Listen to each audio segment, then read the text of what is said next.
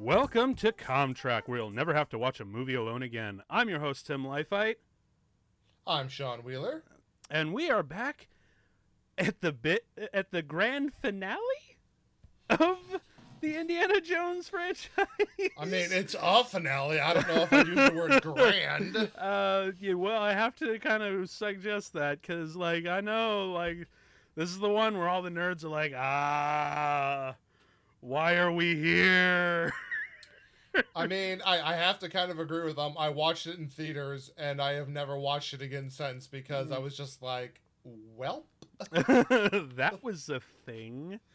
So yeah, well, if you guys just don't want us to get right to the movie, there's a button below where it tells you where the movie starts. You can click on that or whatever, jump to it if you don't want to skip to listening to us just kind of bullshitting first. But yeah, no, going into it, again, I watched this movie kind of along with the other three in the first time, and you know, it's interesting because I have that perspective where I hadn't seen really any of them until I was about 17, and I kind of just binged them all the way through. And I think watching this one in particular, the only thing that I noticed is how clean it looked. You know what I mean? Like, the other ones are kind of dirty and scruffy and rough around the edges. This one is very clean and very it doesn't have as deep shadows, but it more has like the kind of annoying highlight effect that, you know, Spielberg's cinematographer Janusz Kaminski does, like where there's a lot of, like, you know, big highlights and auras around the characters, and it just feels a little too modern for me, I guess. That's the one thing that I really did kind of notice. But in all honesty, I still enjoyed myself a lot more because I'm like, hey, thanks a lot for actually including some fun action and not just have me wait an hour and a half before something really cool happens, like Temple of Doom. But that's just me, man. Well, I mean, I think anyone's going to have a different approach to something if they're coming into it, you know, as you did, all at once like that at a later period. You know, when you grow up with something, it has a special place in your heart. And if somebody goes to revisit that years and years later, you know, there is a very high bar there. Yeah, yeah. And plus, you know, now in retrospect, I can totally see why it was a little too long. And you know what's weird? We actually have seen, like, you remember the trailer when it came out and how awesome the trailer was and how mysterious it was, and we had that first image of, you know, Indy's hat in the dust, and he grabs it, and we see him put it on in silhouette for the trailer, and the Indy march comes up, and all the good stuff. Like, that was a really great little trailer, but as much of the hype that trailer got, it really wasn't the first time we'd seen Indy don the hat since Last Crusade. Harrison Ford totally made an appearance as Indy in the Young Indiana Jones Chronicles. What was it? The episode, I think it was Mystery of the Blues or something like that. Because there's like a cold opening, literally a cold opening. He's in a car chase in the snow, and he's helping his Native American friend escape some bad guys, which I thought was really cool. And they get into a cabin, and he talks in past tense about this one other time adventure. Great episode. Take a watch. Like, just to see Indiana Jones again, you know, in the hat. Yeah, I've seen a few episodes of that show, but certainly have not seen that one. Oh, dude, check it out. It's wonderful. Especially because it kind of appeals to my tastes in jazz. But yeah, man, like this. I don't know why. I guess this movie really has like the kind of prequel, Star Wars prequel hate, where everyone's like, "This is fucking bullshit. Kick it to the ground. Kick it. Fuck this. This is the worst thing ever." Look, this movie gave the film industry its quotable equivalent to the television industry of Jump the Shark. Yes, nuke the fridge, man. And if nothing else, like, that is what this movie is going to be remembered for a very long time, You know, regardless yeah. of whatever benefits it might have. I can't argue with that because, like, I still look at this as, like, you know, it's the same quality as, say, like, The Phantom Menace. It's, like, so fucking disappointing to the fans on arrival. In retrospect, there's a lot, even though there are many flaws that just cannot be saved or ignored, there's still some really admirable things to say about it. Like, I still say that Phantom Menace has a lot of great stuff in it, even though it's not really cobbled together great. Look, it's a difficult period to address for sure. You know, I remember going to see, you know, Phantom Menace opening day ill. Like, I was ill that day, and I over medicated because I had had my tickets for weeks and I wasn't missing it. And you know what? Like, yeah. Overall, I enjoyed it, and particularly like that ending was great. However, you know, I think I was 14 at the time. Yeah, I was you know, in first grade when that thing came out. Yeah, I mean, I might have been, actually 14 might be a little younger. Might have been more like, you know, 16. Not sure. It was 99. Doesn't really matter. It was 99. So okay, yeah. So I would have been like 16. But you know the real thing here though is like I liked it well enough. I mean, yeah, I had some issues. 2 was just like ooh, and then like 3 kind of brought it back around. So yeah. You know, there's but at the same time, while I grew up with Star Wars, they went such a different area. Like it was massively prequel, different time period, different everything, different characters, you know, all that shit. Yeah, but you understand going into the original ones that like it's coming in at the end of a protracted long war. Yeah. So of course things look. It's like, what do you usually see post-war?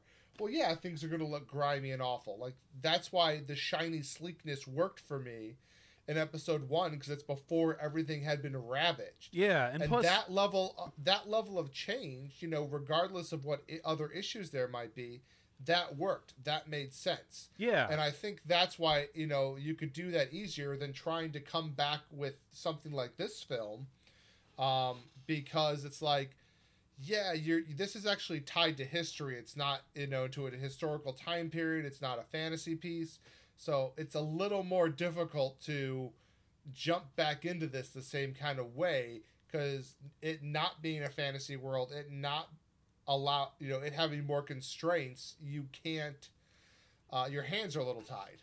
Yeah, I can see that. It's just like, because again, I see a lot of things to be admired in the Crystal Skull. I really, really do want to like a lot of these things. They're just not really cobbled together very well. And for all the hate that it gets, I'm like, dude, come on. Like, you keep calling this, like, I've heard so many fans call it, like, you know, the worst thing, you know, ever, like, the worst thing since fucking Phantom Menace, you know? Oh, I've watched way worse movies. Exactly. Sure. Like, that's, you know, like, dude, this is not the worst movie ever made. Everyone has seen far worse movies. Is it one of the most disappointing? Maybe. I would put it on disappointing. Well, but I wouldn't call it just worst. Yeah, I mean, for sure, I would agree with it being disappointing. However, you know, what bothers people is they don't, you know, because it was so disappointing to them for something they had such an affinity for, you know, so much affection and love for, that it really soured them towards it, and they don't even want to acknowledge it, and that's why it gets so much vitriol. Yeah, because they don't, like, this is not their indie, and that they're not happy about that. They're like, where's my indie? Yeah. Where's my Luke Skywalker? Not my Skywalker. Exactly. Fucking Last Jedi haters, man. Like, that's a whole nother podcast. But in short, hey, whatever you make, someone's gonna hate. Like, totally. That's all there is. Totally, man. You know, there's probably some weirdo out there that thinks Raiders of the Lost Ark is just a piece of shit. There's probably some weird fucking guy. Like, if I may channel my inner Boomhauer. Now, man, I'm calling y'all about that stupid old Raiders of the Lost Ark, man, and old stupid piece of shit, man. Big King of the Hill fan, big fan of Mike Judge, but yeah, we're getting all over the place. So maybe we should just like jump on in and get this let's do it. this question mark of a train wreck, because I still just don't have the heart to call it. I'm just not one for hate, you know? Like, there's very few movies that I really, truly despise and hate.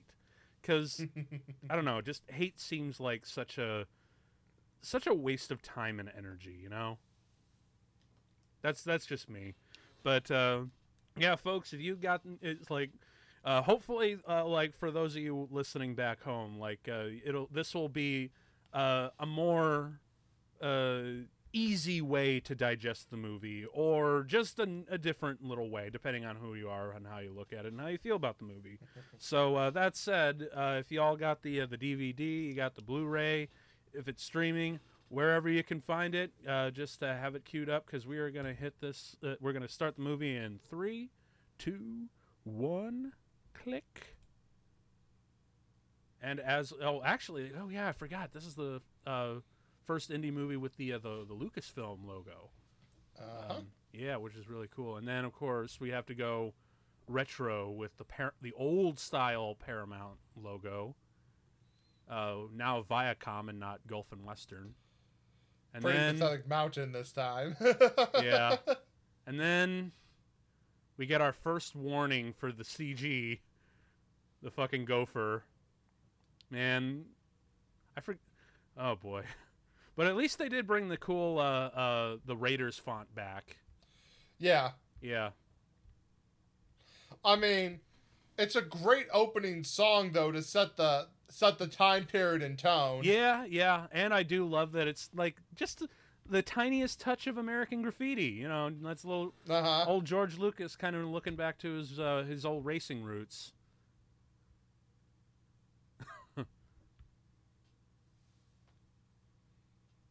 Oh yeah, John Hurt's in this too, man. I forgot about that. Yep.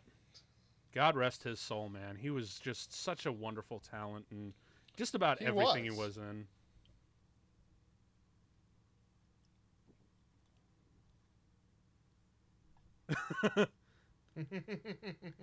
Another top secret, hopefully. Oh my God. I do appreciate the fact that they really did shoot a lot of this out on location. Like, when you see this car chase, that's good. But, like, this whole thing was done out in Nevada desert. Oh, yeah. I love the Chuck Taylors. Yep. I can just see George Lucas looking at this sequence and smiling, just, I'm a ready Teddy. Well, get bent, turkey.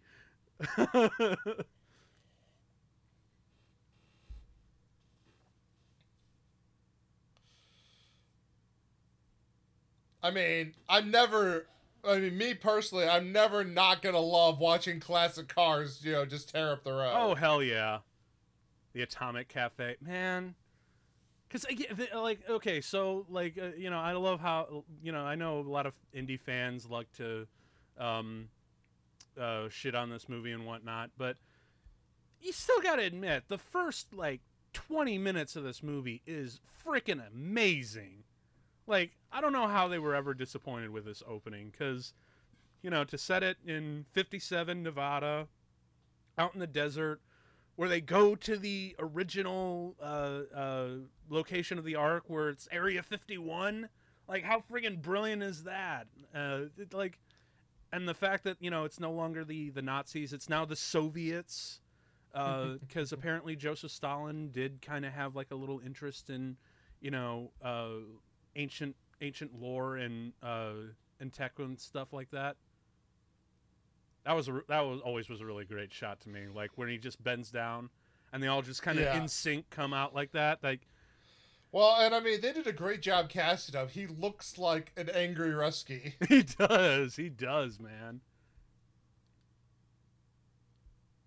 Future sight of what was it? Shit, now I'm dropping the ball here. Alien Woodstock. Man, that was such a great great stupid thing to happen last year, man. That was funny as hell. Best part about it was knowing that somewhere the Pentagon had to explain what a Naruto run was. We get our first introduction of Mac and another mysterious picture. There's the hat. I've got my hat. You can't see me, but I assure you I am again wearing my indie hat for this movie. This shot right here, where we got all the guys lined up. We don't see his face yet. And then this great shot. Dude, with the dust. Like, dude, come on, man. And he puts on the hat with silhouette. And you hear the little da-da-da-da-da-da-da. Like, hell yeah, man. And he turns his head. Fuck yeah, dude. Like, I don't care who you are. That's gold Indiana Jones. But yeah, you know what I was saying about like the overuse of highlights and whatnot that Janusz Kaminski kind of does a lot, like he does in War of the Worlds and Minority Report. That was the only thing that visually I kind of noticed that was a little off about this. But again, that's just him, because I know like both Spielberg and Janusz like really looked at the old films and tried to mimic that as much as they could. But you know, the original cameraman, Doug. Oh God, what was his name? Yeah, one sec. Douglas Schlome. That's it. He had retired by this time, so I guess they didn't bring the magic charm, nor the magic charm of the other Indiana Jones tradition of Pat Roach, the stuntman. I do love her introduction right now. Just like a lot of people give her rags for, you know, like how fake her Russian accent is, but I actually really like her as a villain. You know, I like that she's a fencer. I like that she's kind of a Russian mythos that's kind of has like a little bit of Hydra to it.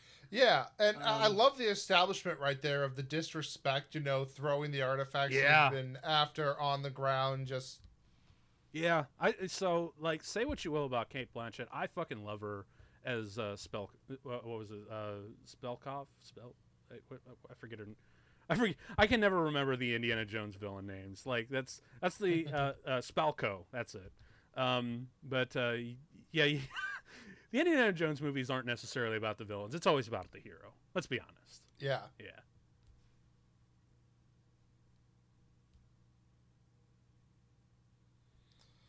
Yeah, I can see what you're saying though. I mean, looking at now, like, yeah, it's really clean. Because there's not a whole lot of dust going on. He's not sweaty. He's not. There's right. But well, even when you pull it back though, it's just like, you know, a lot of it's, I don't know if it's because of, you know, being done digital or whatever, but like it just looks so much cleaner. Well, actually, believe it or not, this movie was shot on film. It was shot on 35 millimeter. I mean, it was. They were really adamant about doing the projecting it in 35, but they decided to go digital last minute. But yeah, it's shots like this. Oh yeah, like, I mean, look, it's with this really director, you're never going to have, like, it's not going to be absolutely terrible. I mean, when you have a great director, he's going to do wonderful things like this. Yeah. But that shot where you saw the reveal, it's cool thematically. The fact that, oh shit, that warehouse was Area 51 this whole time, fucking, that's cool. But the actual technicality of the shot, the CG, yikes. I'm just really glad that Spielberg was like, no, we really got to keep it with real sets, because, you know, George Lucas, who just got done with Episode 3, he was doing like all kinds of green screen and doing it all in post. And he wanted to do pretty much this entire sequence off a green screen. And Spielberg was like, absolutely not. I will build the crates. I will build the set. But I'll do extensions. Like, you know, you can see like in the way distance, you know, that's obviously an extension, which is fine. Works for it. But if you don't build those boxes and if you don't have those real cobwebs, you're not there anymore. You know, and Spielberg was smart enough to build that kind of shit. But I can only imagine how much fun the production design must have had with all the crates and all the things that they Right. could potentially label it with. Like, I'm just thinking, like, if I were working on this as a prop master, I would have put things like, Jimmy Hoffa, or, like, just stupid things like that. Well, Jimmy Hoffa's not till the 60s, so I guess that wouldn't make any sense. But I do know Yeah, that, I mean, practical effects. I'm always in favor of. yeah.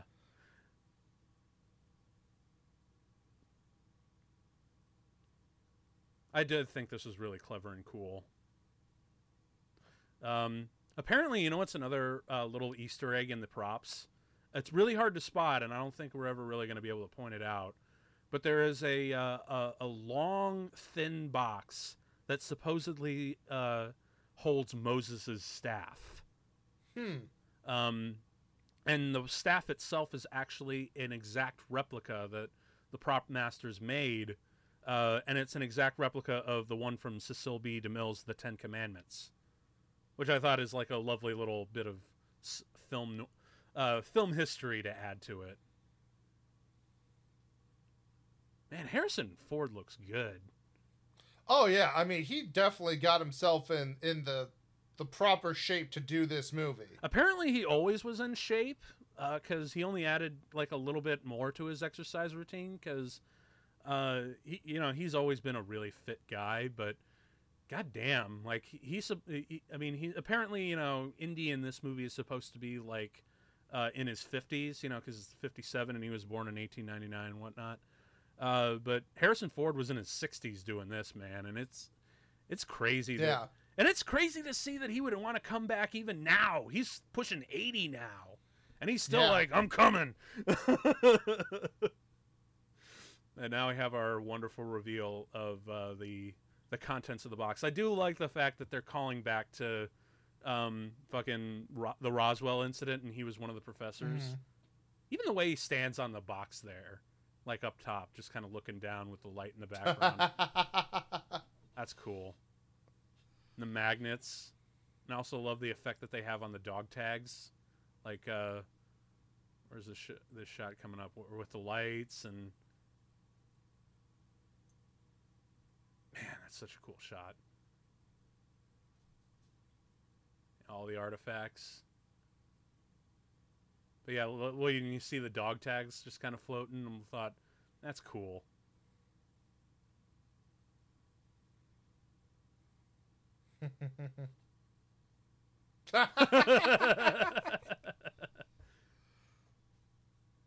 Good shit, man. Like I said, I know this movie isn't the greatest, but fuck you if you think this sequence is subpar. I love this sequence, and I love the mystery behind the mummified remains of an alien from Area 51. Roswell, New Mexico. There it is.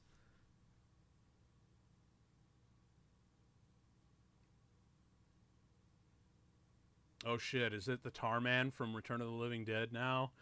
Like, don't open the vat! You'll kill us all!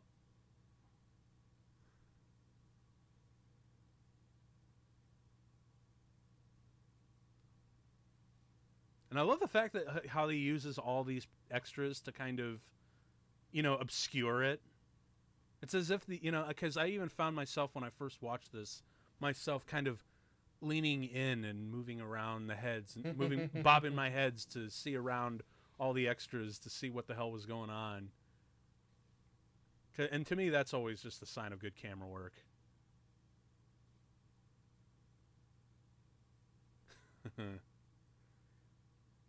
Oh shit, man! E.T.'s aged terribly.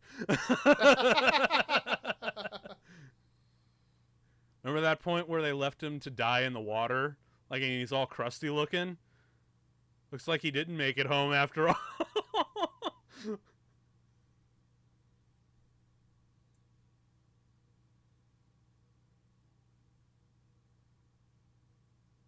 And then, of course, I actually do love the wide shot where they all, like, actually motion. For me, that just registers a lot better, but... I'm sorry, I just really don't like this character. In retrospect, now I like the actor, just not the character. Yeah. The fact that he just wants money, he's like, I'm a capitalist, mate. I just want money. Like, come on. It's almost like, how, like, we talk about how Disney's kind of taken over and become like a big almighty, worship the almighty dollar and whatnot, but can you stop being so self-relevant and whatnot? Like, okay, that's I did like that part. Finally, they addressed that. Because ever notice any other time the hero does that, the gun never goes off? Right. Finally, they acknowledge that. Now we have. Well, I mean, it's not for sure, but it's always a possibility. All right, Leo, this shot right here. Hell yeah!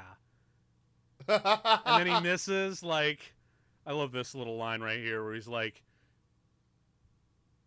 "That's great." Now that's fucking classic indie. Like, oh yeah, I mean, this movie starts strong. Exactly. If you're not supercharged by that, I don't know what to do, man. Because like this shit's great. Where he drives from one truck and goes to another, and then we got this great moment here where he bursts through, boom. And then of course we get a really wonderful cameo appearance. That's the actual prop, too, which I thought was really cool. Really cool. With the same bright light. I love it. Oh, I love this. Oh, man, that is such good stunt work. Man, it's crazy how good it looks now. Run, Indy!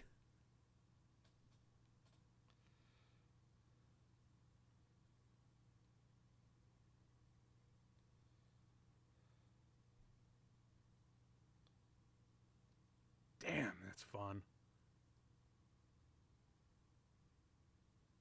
And kick! Uh-oh.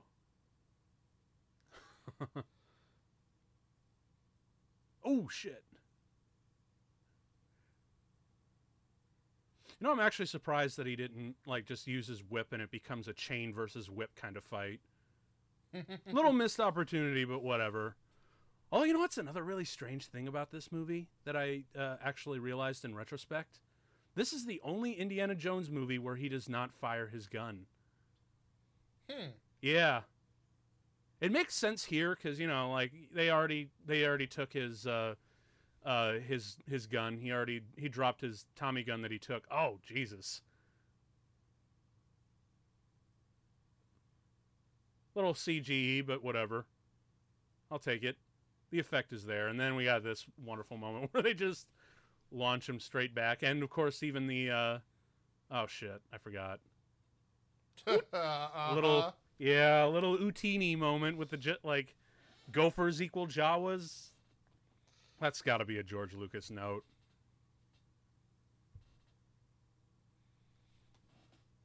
But, man, that ride must have been crazy because Indy's hat fell off.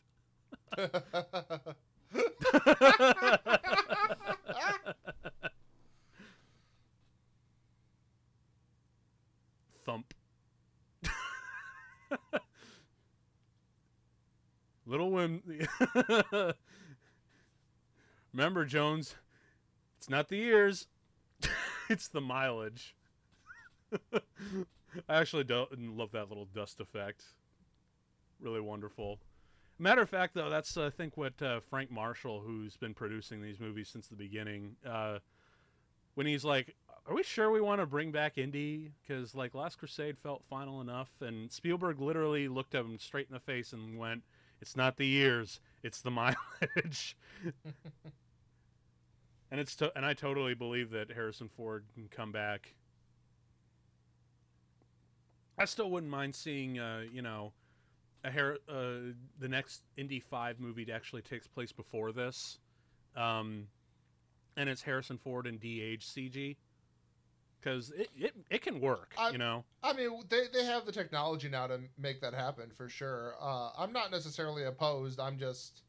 you know, you have certain levels of expectations. Yeah, and honestly, really, we just want a really good story, you know, really good story and even better action. That's what we come to indie movies for.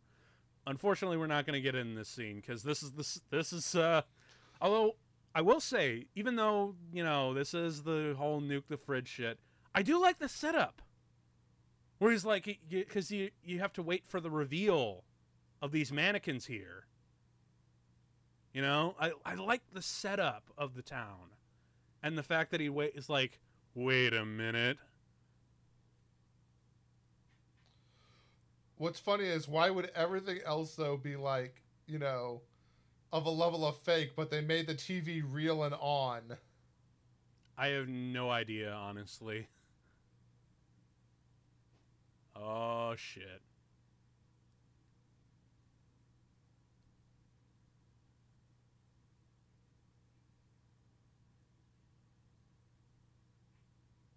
Oh, that's not good at all. And I guess, like, oh, did you actually notice that the bomb said, I like Ike? That was a lovely little.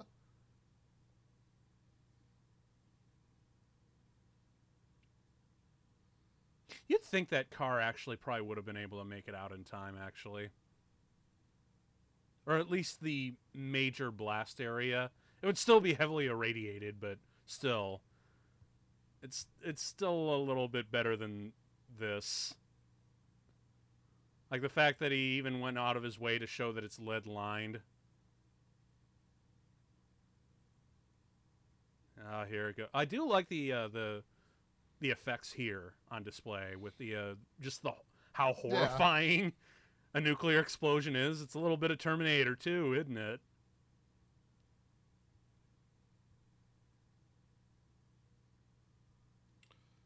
Goodbye. Oh, there goes the fridge. Right, but like that impact alone wouldn't have just straight up like all of his bones should be broken.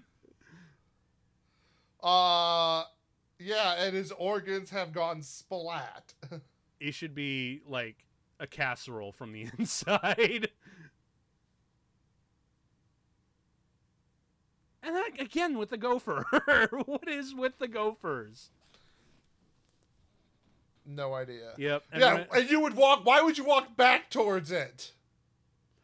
Granted, I think the image is cool. Yeah, but you can have that image of him walking away. What? I just don't know, man. Like, you know, not to mention the health ramifications he would have. From totally. Being like out of the fridge and exposed to that much radiation. His hair and teeth should have just been falling out. Like, oh yeah, I mean, this chemical bath should do nothing. The reality of the situation is like. Although I do like that moment where he like looks down and he's like, "Could you please keep it above the belt?"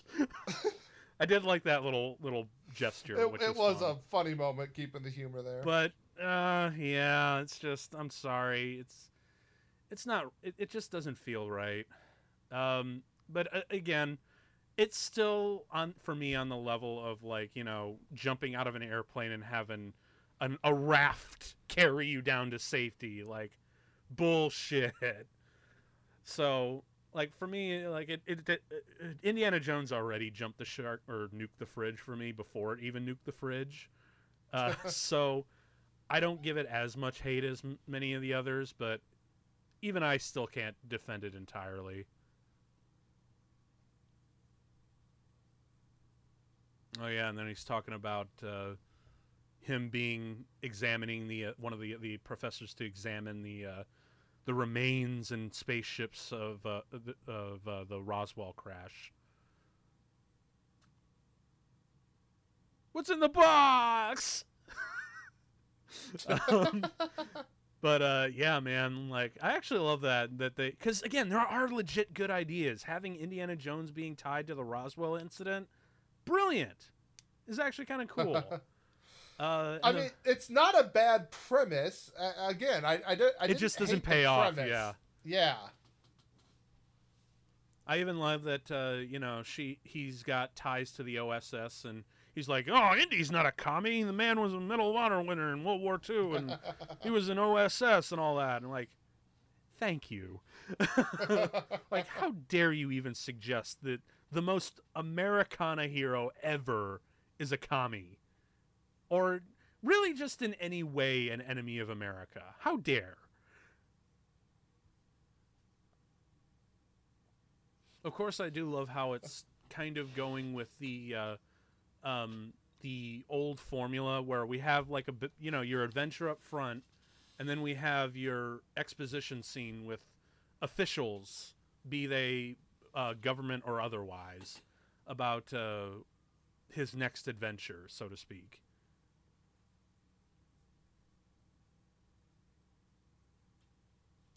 They did a great job casting the suits. Yeah, I do like the suits. And then finally, back to the university, where as always he's just kind of kicking back and teaching. But yeah, unfortunately, yeah. Well, and then we have crap. What's his name? Jim Broadbent. That's it. I remember him from as the chief of police from Hot Fuzz. It's all for the greater good. The greater good. Great film. But yeah, he replaces him as the dean. I remember him more as first one, because obviously passed on. Yes. Oh, what's his name? Who played Brody? Crap, what's his name? Do you remember? Denham Elliott. He sadly passed away in '92, so obviously couldn't come back around for Marcus Brody.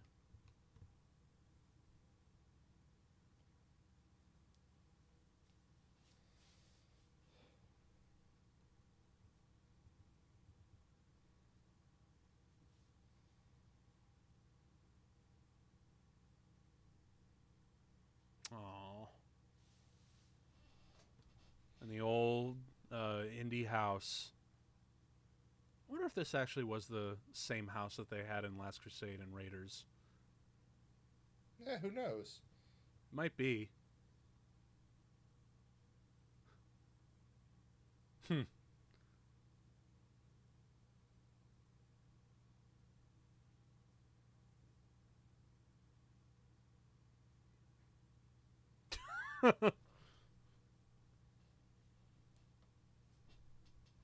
That is a good line. Yeah.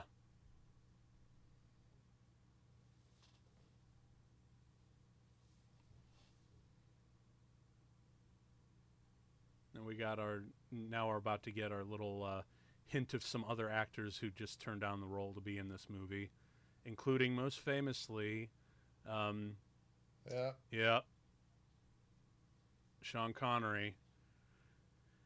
And you know what? I'm actually kind of glad that he wasn't in this one, just because, like, if he did make a cameo appearance, Spielberg was like, man, how disappointing would it have been to have him make a cameo and not bring him on the adventure?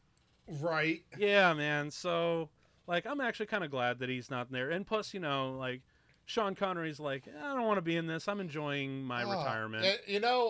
Right here, though, it's the first time it's really catching. I really do like the music cues in this. I mean, with the score. Oh, dude, it's so hard to go wrong with John Williams. I mean, even in his lesser things, he has such great things in it. And that's one of the things that I always. There's always things to appreciate in movies, even if it's like you might not like the movie as a whole, but there are things to like.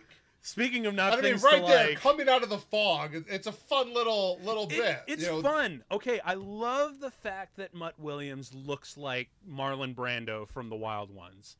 I love that visual language on display. But oh my god, I'm sorry, I just really freaking hate him in this movie. Like, I know Shia LaBeouf's a really cool dude and really fucking weird dude, which I kind of admire, strangely. I can't explain why, but Yeah, did you hear about all the drama about him between him, Spielberg, and Harrison Ford when this movie got out? Nah. Yeah, well, apparently he had like some less than favorable comments towards the movie. Like Mm. he said, like, "Oh man, these people dropped the ball, and it's not as good." And sorry, I made this and shit like that. And Spielberg were like, "Dude, what the fuck?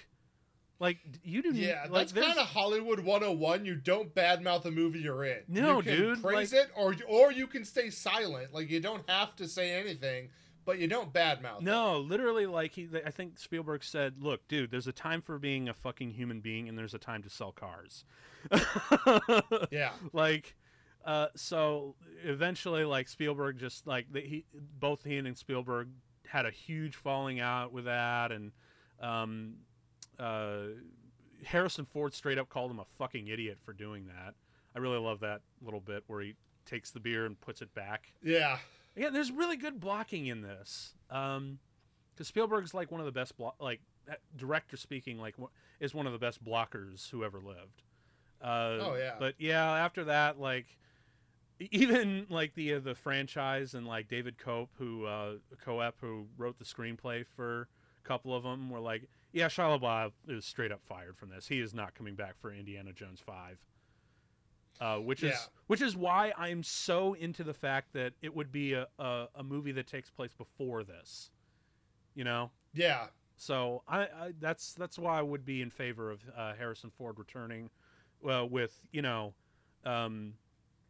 de-age via CG, because when you have the budget and you have the resources, which they obviously do, you can do it. Oh yeah. And Harrison Ford's Spielberg talented. could do anything he wants. Like Hell Spielberg yeah. shows up, somebody will give him money. Hell yeah, and I'm totally willing to have them do that, because the dude's pushing 80, still as fit as fuck though, and super enthusiastic about the characters. So I'm totally willing to have him do that way. But you know what else I love about the blocking of the scene? Anytime it cuts back to Shia LaBeouf and you look, even though it's in close up, if you look off to the over his shoulder and into the distance, you can actually see the communist guys looking over at him. Yep. It's always in the shot, and yet it doesn't really pay off until Indy points them out, which I thought is awesome. Like, you can always see them in the background. That's great filmmaking. Of course, now we have our little exposition about the Crystal Skull and where his mom is, which eventually, spoilers, will be Marion Ravenwood. Come on, dude. Like, Karen Allen name was in the opening credits. We know it's Marianne Ravenwood. Right. Oh, dude, I just noticed something. You notice the Letterman jackets? They all say Marshall, because apparently the college that Indy teaches at is Marshall College, which in fact is named after Frank Marshall, the producer.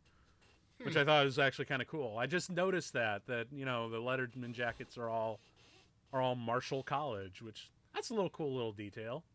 Didn't notice that before. And we got some more MacGuffin stuff. Yep, there they are. See, again, they were in the whole frame, but they were totally paid off for this, which is great.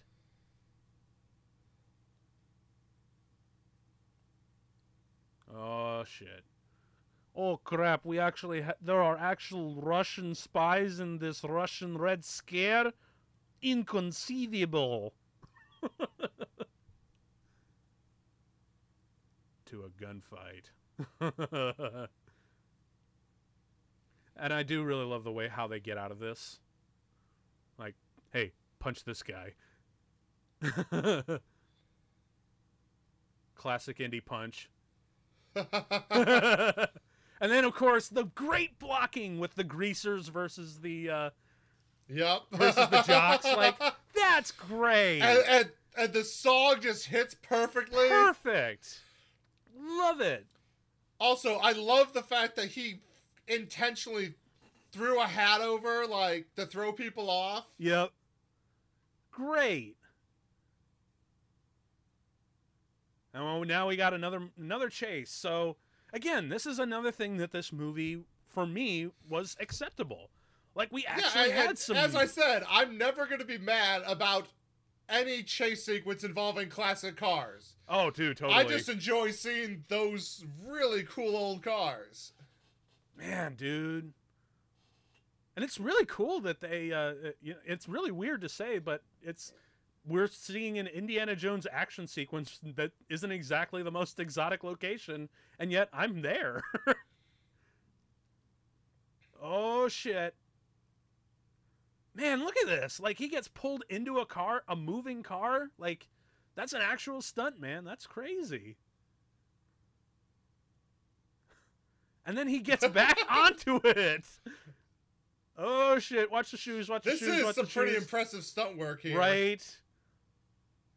Man, it's a good thing that those shoes are actually really durable. Yeah! Well, back in the day, not now. Yeah. Well, apparently, so because I've read up on like the indie prop forums, and there's actually a place called like what was it? There's a website. I might link it in below because it's actually really worth checking out. What was it? Shit. I think it was like a Raider. Yeah, the Raider.net. Okay. And they have like detailed descriptions of all the pieces of Indiana Jones's gear. And apparently the shoes are super durable. Like they're like $500 shoes, but if it's like one of the shoes that will last fucking forever. I love this. They Gotcha. go into a Red Scare protest. How perfect is that? Red Better dead than red. I love that, man. Like it's so on the nose and it's so pulpy. I love it. Oh, this part I thought was a little weird. Having a statue of Marcus Brody and they behead the thing? Yeah. That's a little weird. I mean, I know, Indy's like has that reverence for it, but it's weird that, you actually kind of get a laugh out of it. I don't know, but whatever. And then going into the library. But yeah, the Raider.net has like a whole bunch of shit, and apparently Harrison Ford loved the shoes that he had for Raiders so much that he still wears those same types of shoes to this day. Huh. Which is awesome. But yeah, I'll link that in the description below so you guys can check it out, because it's actually a really great site to check out. Wilhelm Scream! So cartoony too, like the close-up and the nerd face, like... And if this ain't like college, where we have something as surreal as a motorcycle chase spilling into a library, he still asks a question like it's just another day.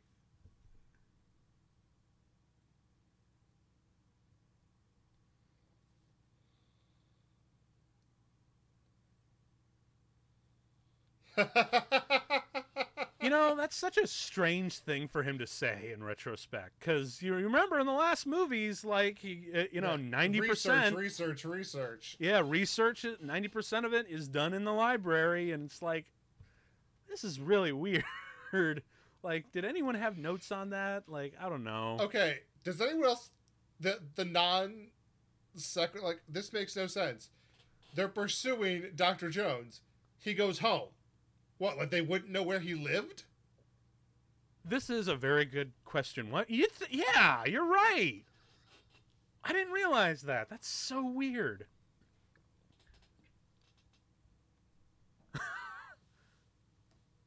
He is now. Oh, and I also love that gone is the old like large glasses that he had in like the first Raiders movie. Now he's wearing the more traditional circular glasses. Which, I'll be honest, I kind of like that on him. I think that's actually a reference to Young Indiana Jones Chronicles. Like every episode would start with like 100-year-old Indiana Jones as like an old man, and he's got those same glasses. That might be a little bit of a reference.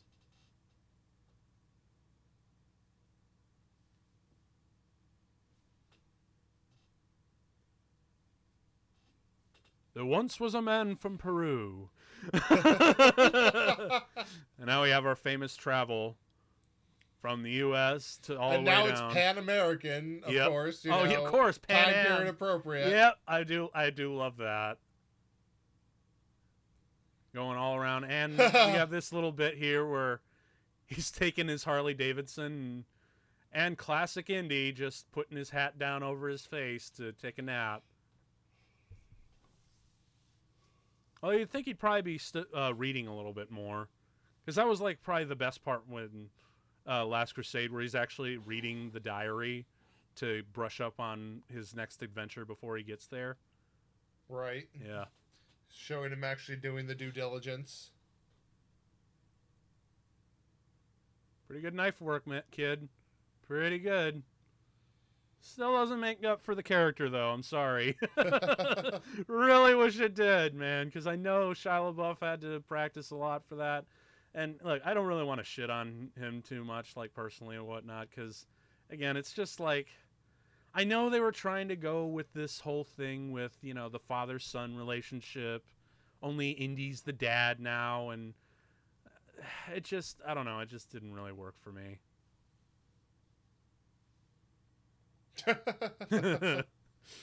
Although I do like the fact that, you know, he tells the kid to be like, look, I'm not here to tell you, you know, what to do. Like, if you don't want to go to school and you're passionate about, you know, your motorcycles and whatnot, and you're passionate about something, why should I tell you? Don't let anyone tell you otherwise to do it, you know? Right. And then, of course, later on, as soon as he finds out his son, he's like, why didn't you make him finish school? I did think that was like a lovely little character moment there. Because, again, there are moments where, even in the character moments, it's actually kind of brilliant. It's just, it just doesn't quite work out.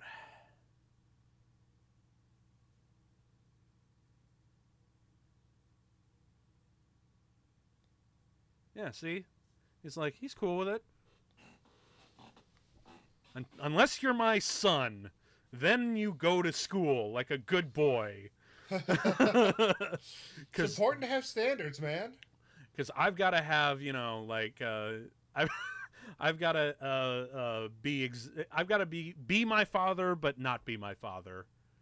And then shit, Mac is falling. How did Mac find them? Yeah. That's something I just noticed. Like, how did Mac follow them or something? How did he find them? Yeah. Again, this is, you know, just like I point. Why would they go to his house? Like, they didn't know where he lived. Like, it's tiny little things that are like, wait, what? it's not always big things that take you out of a movie. It's a lot of little ones. Mm-hmm. Although, you know, we had that little shot there with a prisoner. Why, you know, I'm surprised they didn't make that a lot more grotesque and brutal. You know, because we talked about how in, you know, the Temple of Doom episode where Spielberg just did not give a fuck and went crazy. And then you look at Temple or Last Crusade, and he's like, I'm gonna fall back because, you know, maybe I did go a little too much. Like, maybe it wasn't a little bad taste or whatnot. Now you look at this, like, it makes Last Crusade look fucking tame.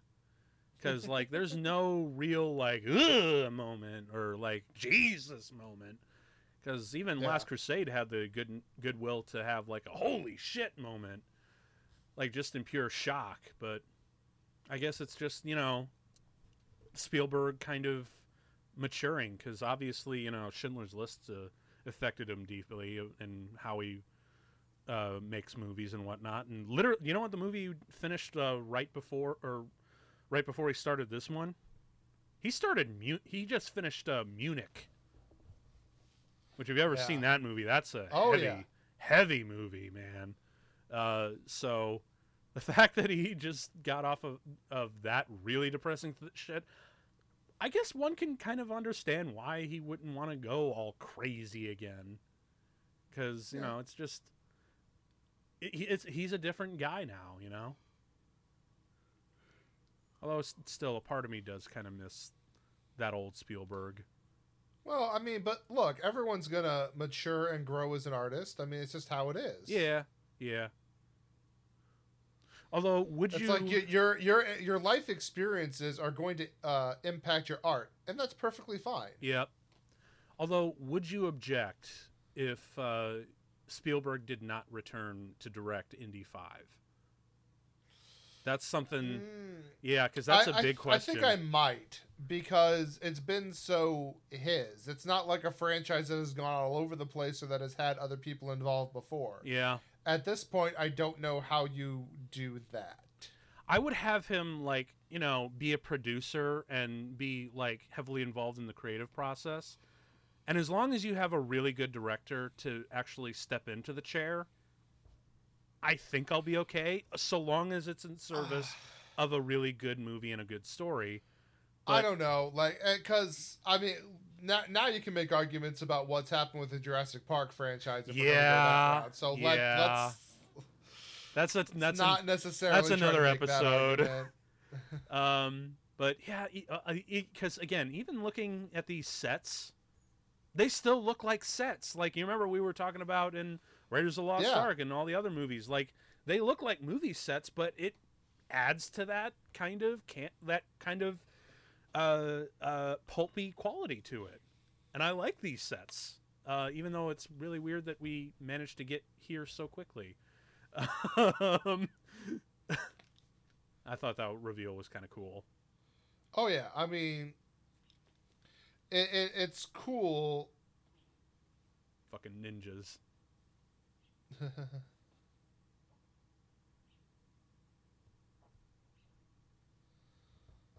And I'm pretty sure, some of the others. But I'm pretty sure I've seen in some of the other movies, because apparently, like, it's always kind of a good luck Easter egg to have C-3PO and R2-D2 in hieroglyphs. And I think they're either here or in, like, the temple chamber. I forget.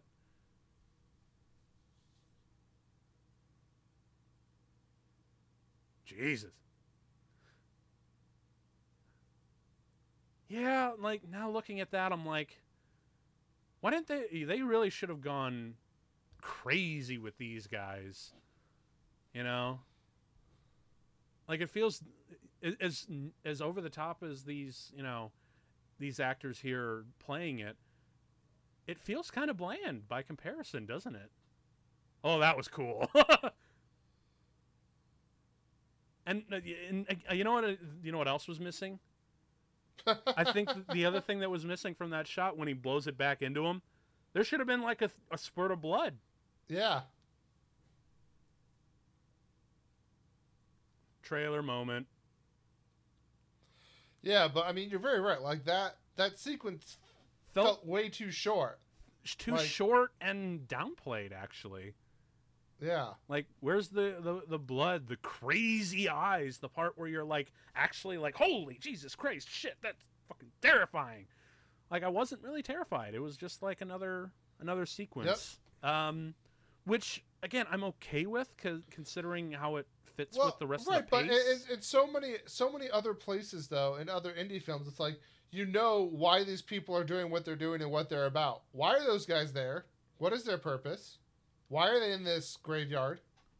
Well, they're here to look for one of the conquistadors. No, not why are they there? Why were those enemies there? Oh, yeah, okay, I see what you mean. Yeah, there is no explanation, is there? There's exactly. It's like a weird wavy of the hand, like, oh, they're here to protect what's inside, I guess. At least Last Crusade had the benefit of clarifying that, you know? Yeah, like, there's always an explanation, like, all these other points, and here you're just like, what the heck? Yeah. Again, it's the little things that add up that make this movie a little... And, I mean, you know, that moment right there, him through the hole, the homage to... Temple of Doom, yeah. Yeah. Although I do like this little bit with the scorpions. I'm just shocked that, you know, we have a little bit here with the scorpions, but you notice that there's only ever, like, maybe 3 of them in frame at a time? You would have thought that there would have been, like, a bazillion scorpions that poured out.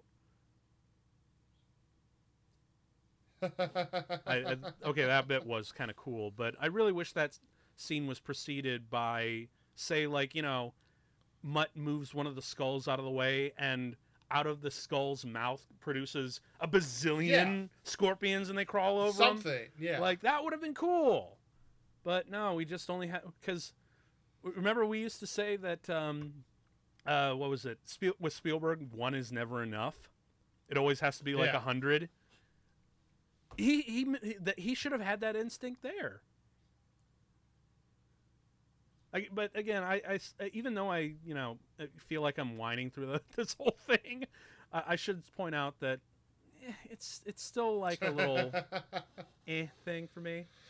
I mean, yeah, some of the writing, that's it. Like some of the dialogue is very, indie and zingery and fun. But that's what I'm saying. Like, they have some elements right, but it seems like they were trying so hard to incorporate other elements that just didn't operate properly. Yeah, and playing it safe too. Like, that's the other real big thing. I do like this effect though. I thought this was actually kind of cool. And I do like this little reveal here where he's like, "Come on, genius."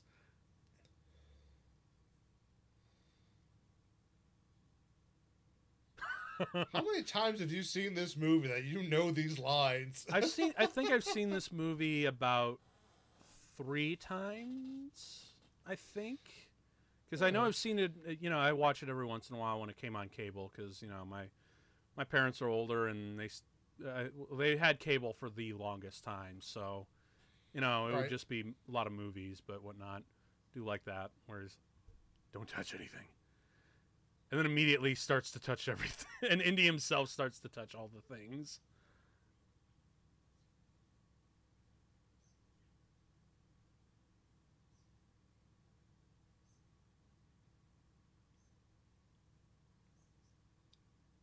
I do like the cobwebs on his hat, though.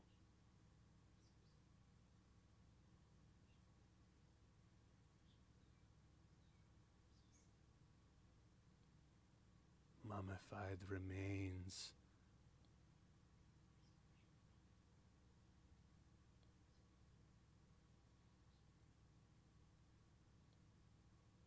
You know what would have been an amazing crossover that just crossed my mind?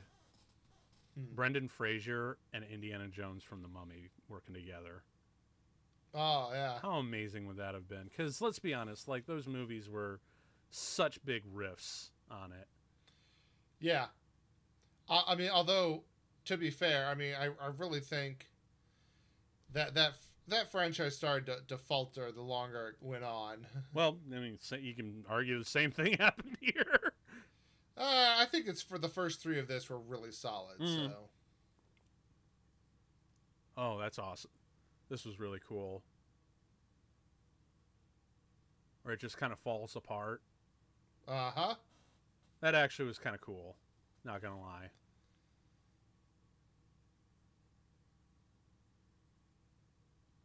And once again, Indiana Jones proving that he truly is the worst archaeologist ever.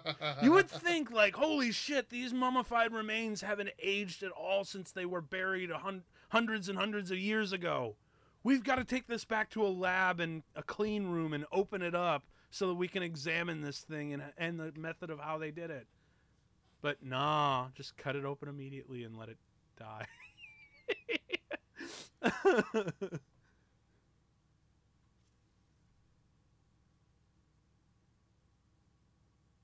Oh shit.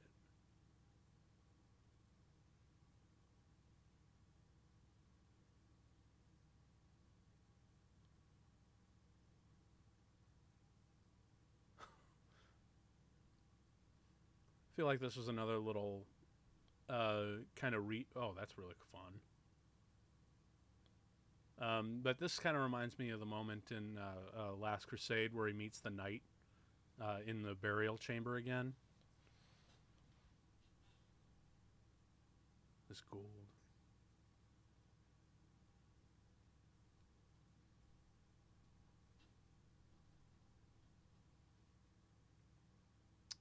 Boy, that CG did not age well.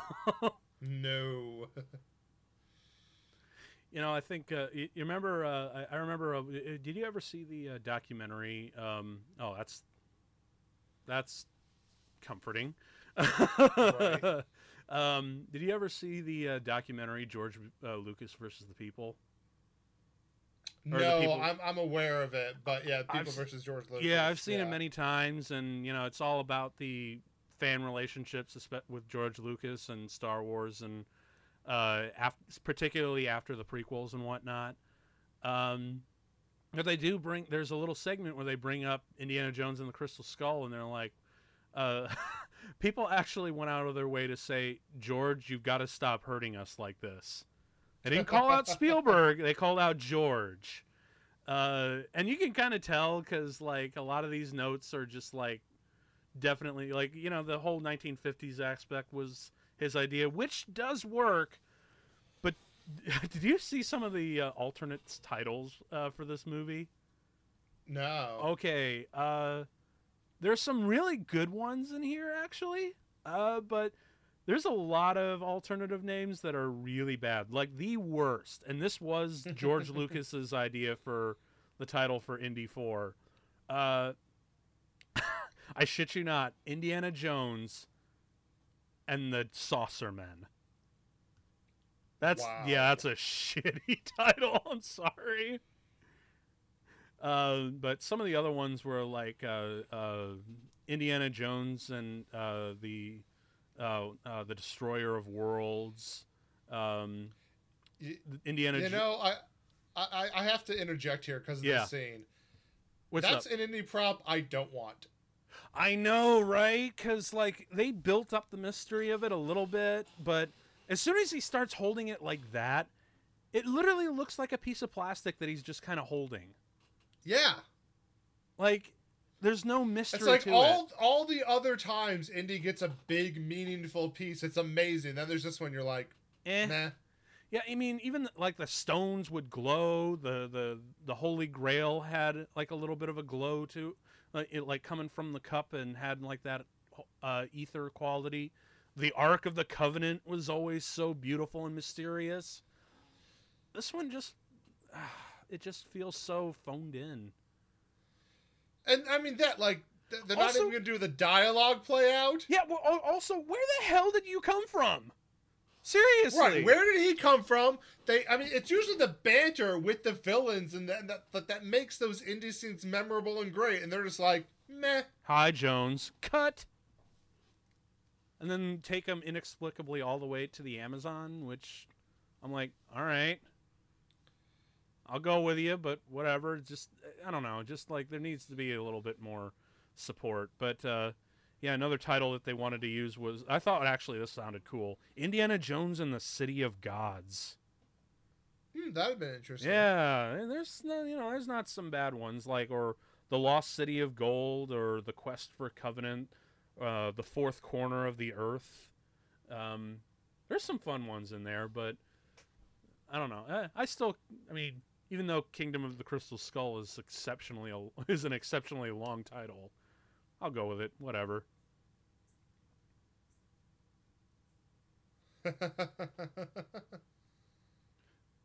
Man, for being in like the dusty Aztec ruins or whatnot, doesn't Indy look a little bit clean here? Yep. I mean, he was just digging around in a barrow. Come on. It looks like his jacket just came off the shelf.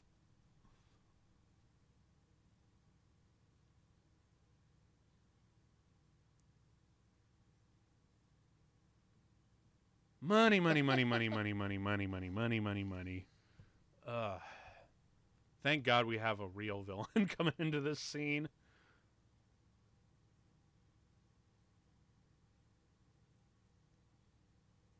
Ugh, fuck off.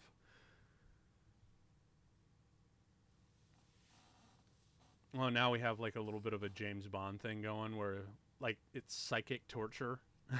Right. Um, oh yeah, I think that's where Destroyer of Worlds came from, which actually would have been kind of cool to incorporate that Oppenheimer quote with the the nuking the fridge moment, which Yeah. it's surprising they didn't ever use any of that to kind of link it together. Once again, good ideas, just not linked together in the strongest way. Mm-hmm. Oh God, can you imagine if they used that in like the trailer? Like, you remember when the new Godzilla movie came out and they had the Oppenheimer quote in the background? You know, Mhm. Vishnu takes on his multi-armed form. Now I'm become death, the destroyer of worlds. Such a good way to pump it up, but that's another episode. One of the things I really like about this is you can at least tell that Kate Blanchett's having fun with this. Oh, totally. I haven't liked the highlight that they give Indy with the curtain in the background and how it kind of frames him. Yeah. That's actually kind of cool. Oh, there it is. Alien autopsy. Although it's in these shots where I'm like, oh, you've shown too much now. You know, like because I remember, you remember in that first sequence where you're kind of like, what is in there? Like, I gotta move my Right. head, even though it's a still frame. I gotta move my head around the actors to see what the hell this is, and they kept the mystery to that. Here, they just showed it in full, and it's just like, come on, man. Like, keep a little bit of mystery to these things. You know, it's more fun when you don't know. And they're doing so much of the writing is intentional callbacks. I've heard that bedtime story before. It's just like Yeah, they're bit. doing so much to try and like, oh yeah, it's in this world, but it's like, Yeah, I don't know. Then we have John Hurt, who's gone completely bonkers in this movie. I will say this: John Hurt really does play this role amazingly. The fact that he's kind of a crazy nutball who's lost his mind, right. he actually plays it with just the right amount of sadness in his eyes. You know? I mean, he's a fantastic actor. He actually has a very impressive record. Oh yeah, if dude. you're not aware. Oh, totally. Are No. you kidding me? Do Man. you know what title he actually has? What's that? Sean Bean has nothing on him. He's died on film more than any other actor. Really? Uh-huh. Wow. John Hurt has the title for the most deaths on film. That's cool. Wow. Kudos to him, man. God rest that man's soul.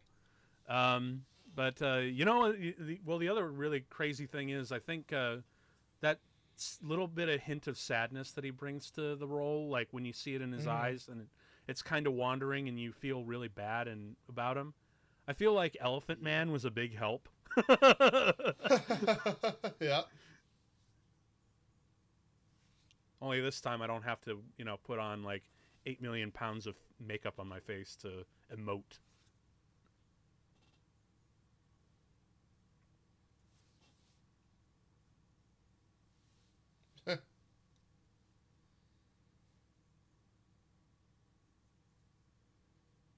Yeah, and which resulted in I have to admit, probably the most disappointing villain death of all of them. Yeah. Like, oh yeah. Why they could have done something a lot more practical instead of just doing this whole CG thing.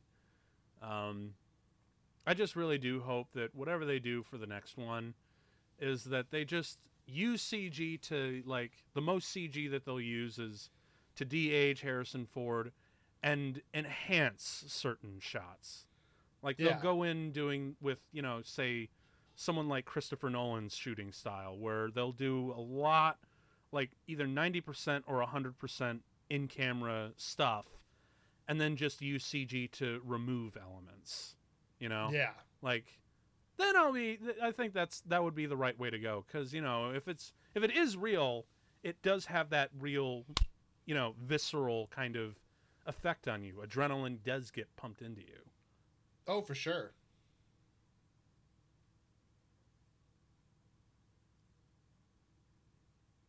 It would have been amazing if we had a bit of a callback where Indy turns evil again, from Temple of Doom.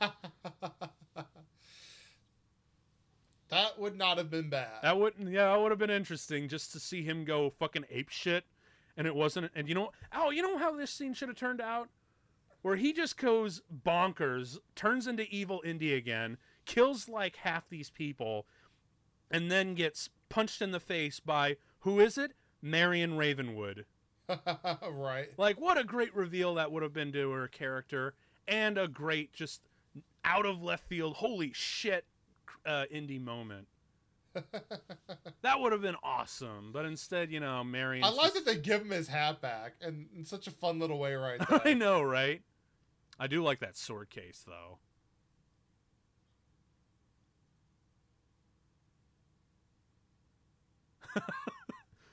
Always got to have his fucking hair. You know what's actually really funny? Apparently, Shia LaBeouf was all that, and he thought, oh, I can rock the comb and whatnot.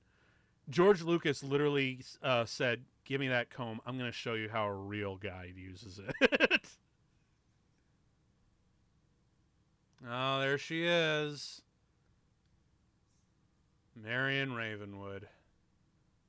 Still the best of the ones. And, of course, I really do like this, where she just straight up... Oh, wait, no. What?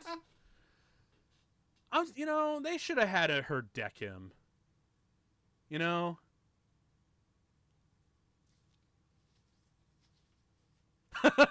Do like Harrison Ford's acting here, though.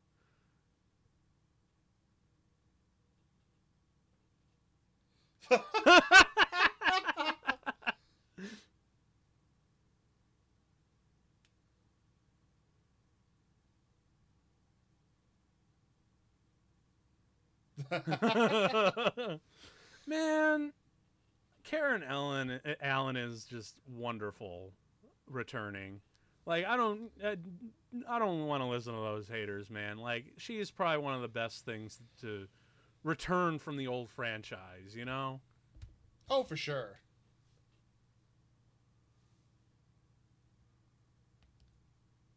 Henry Jones Jr.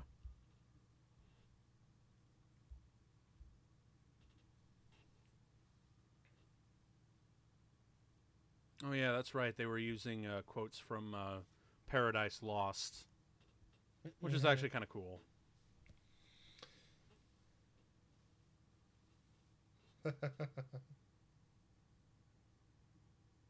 Give him something to write with, damn it! I do like this kind of silhouette kind of shot here, though.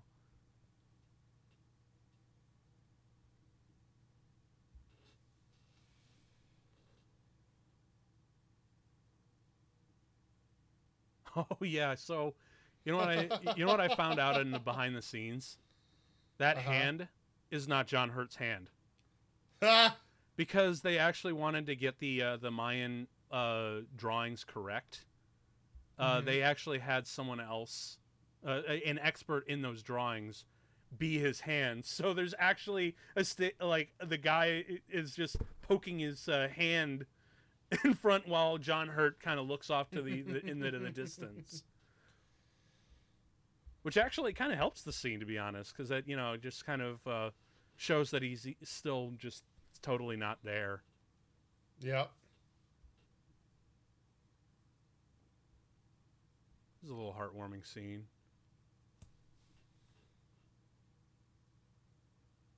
Oh man, God, we miss you, John Hurt.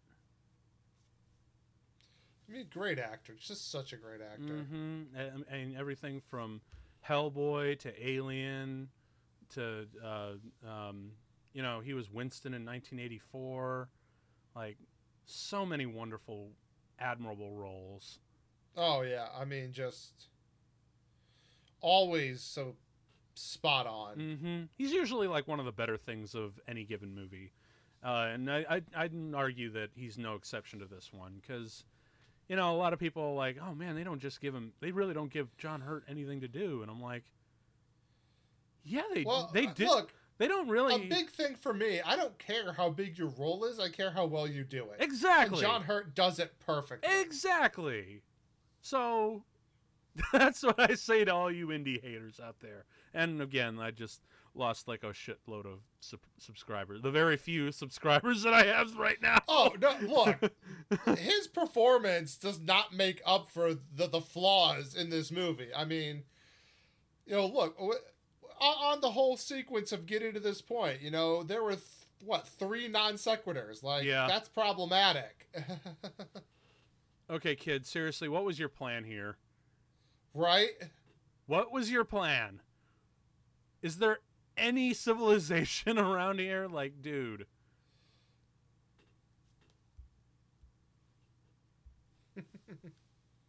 Right? Even Indy's like, you're full of shit, kid. Although this lends itself to a really wonderful little sequence with quicksand. Yeah. Oh. Remember, it's Jumanji logic. Stay calm. Again, it's the Jumanji logic, you know?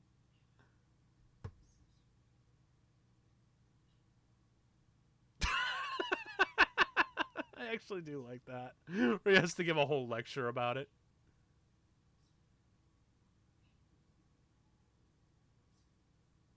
Get a rope. Help.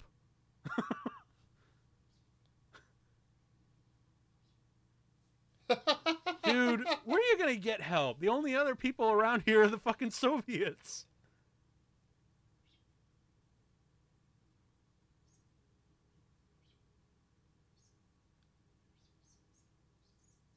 I do like this little reveal here with these two.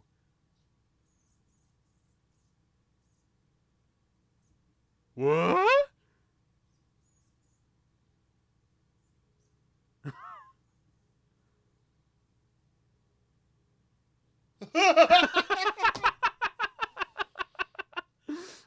I love that payoff. That's actually really good. And I also love that they don't reveal what it is until they get Marion out.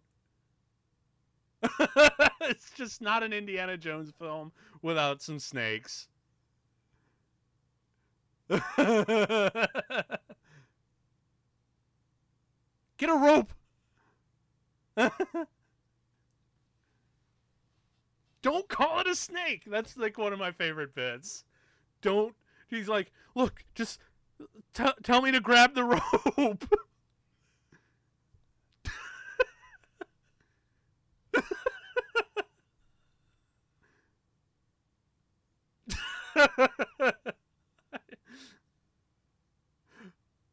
Great little moment.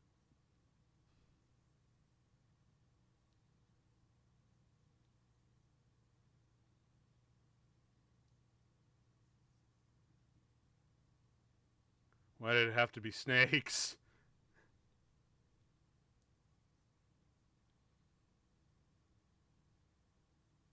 For real, dude. How did you not figure that this would be the result? Right? Right? Like, dude, seriously. Who else is I just love how self-satisfied he is because he's just out of his mind. I know. He sells it so well. I love it. Okay, this is a point where, like, where things look uber fakey. And yeah, the CG here. And you know what's really sad? They actually went out to location. They were out in Hawaii shooting in the rainforest for these sequences. And yet it still looked so fakey. I can't fathom how they were able to do that.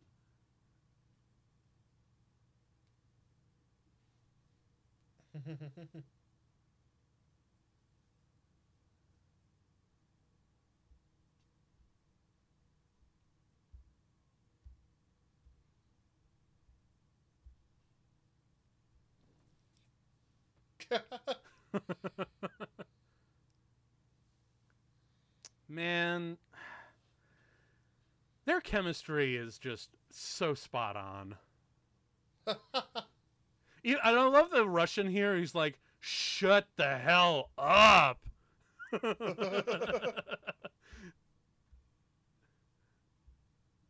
Shia LaBeouf is just like, oh my god, for real? You guys gonna do this? But you know, I love the fact that, you know, me as like an audience member, I'm like, no, I'm here for this.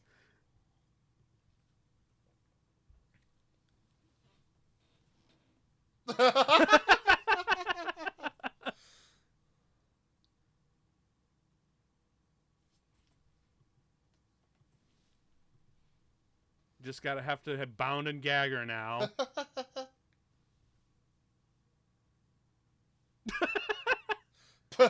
Boom!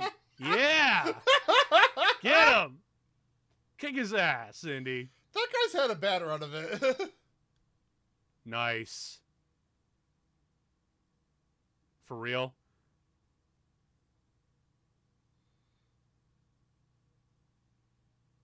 Oh. So what was the joke? Did he like rip his jacket or his pants? I don't even know. Man, I really wish they had a payoff to that, because that actually would have been kind of fun. Like, that was it. That like this jacket is this jacket means a lot to me.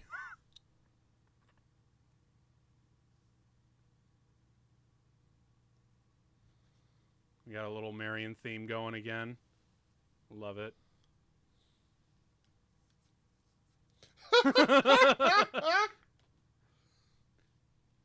I do like the fact that we just kind of hear shit. Like he just throws them out of a truck.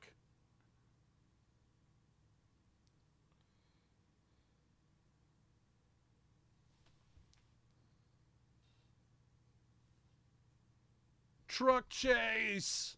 Only this time it's in a rainforest and 10 times crappier. Although I do like this moment coming up, right, where he's like, does he know what he's doing?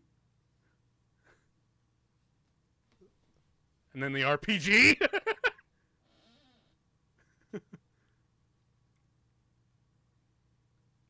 I don't care who you are. That's awesome.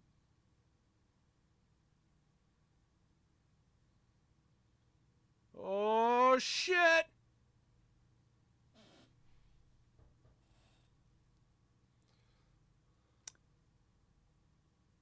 You know, I kind of wish that it completely incapacitated the truck there. I don't know.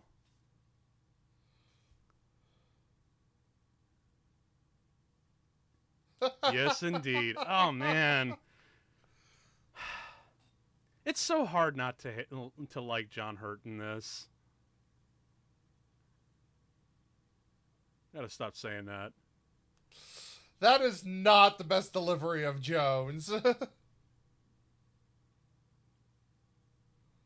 But yeah, man, this is the part where everyone's like, oh, this looks so fake. But no, they shot this entire sequence on a location, like in a real jungle, real forest.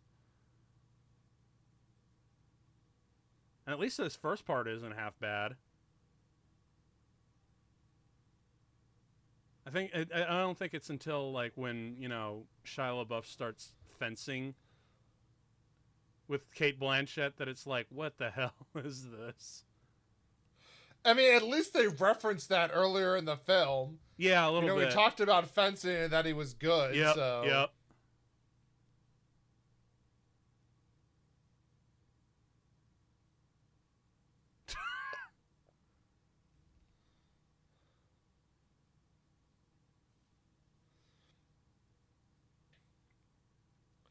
Yeah, like there's that much machine gun fire going on and nobody gets hit. Yeah. I don't know, man. It's just, oh, this is really cool, though. Or it has some really cool payoff. And the idea behind the of fencing between two cars is kind of cool and unique. I've never seen that before, but there's something about the way that it's photographed doesn't feel quite right. Oh, this is really fun. Regardless, like, even though that Indy's a little overpowered, one could argue, I still dig the sequence just because, you know, the music's there and the action's there and it's Indy with his fedora. Like, I'll buy it still. It's just not.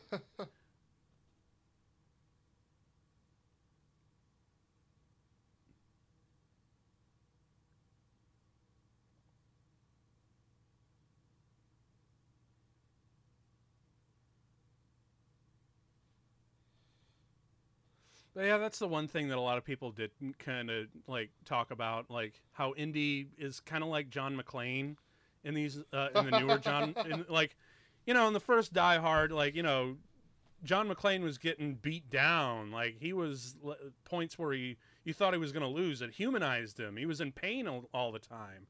But yeah, this, yeah, I don't know why, because like, I know that they did this for real, but it just doesn't feel correct.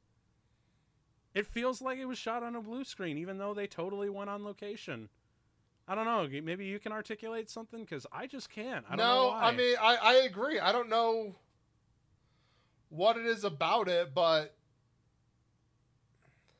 maybe it's the photography. Maybe it's the yeah. I think it has something to do with the photography, because it looks like. I think it's something to do with the speed. Yeah. Like, it actually, like, there is a balance between, like, in a chase and stuff like this, between, you know, speed and action, and it feels like overly fast. A little bit. Oh, this is for all the crap that you've done, Mutt. This is payback time. Crotch shot.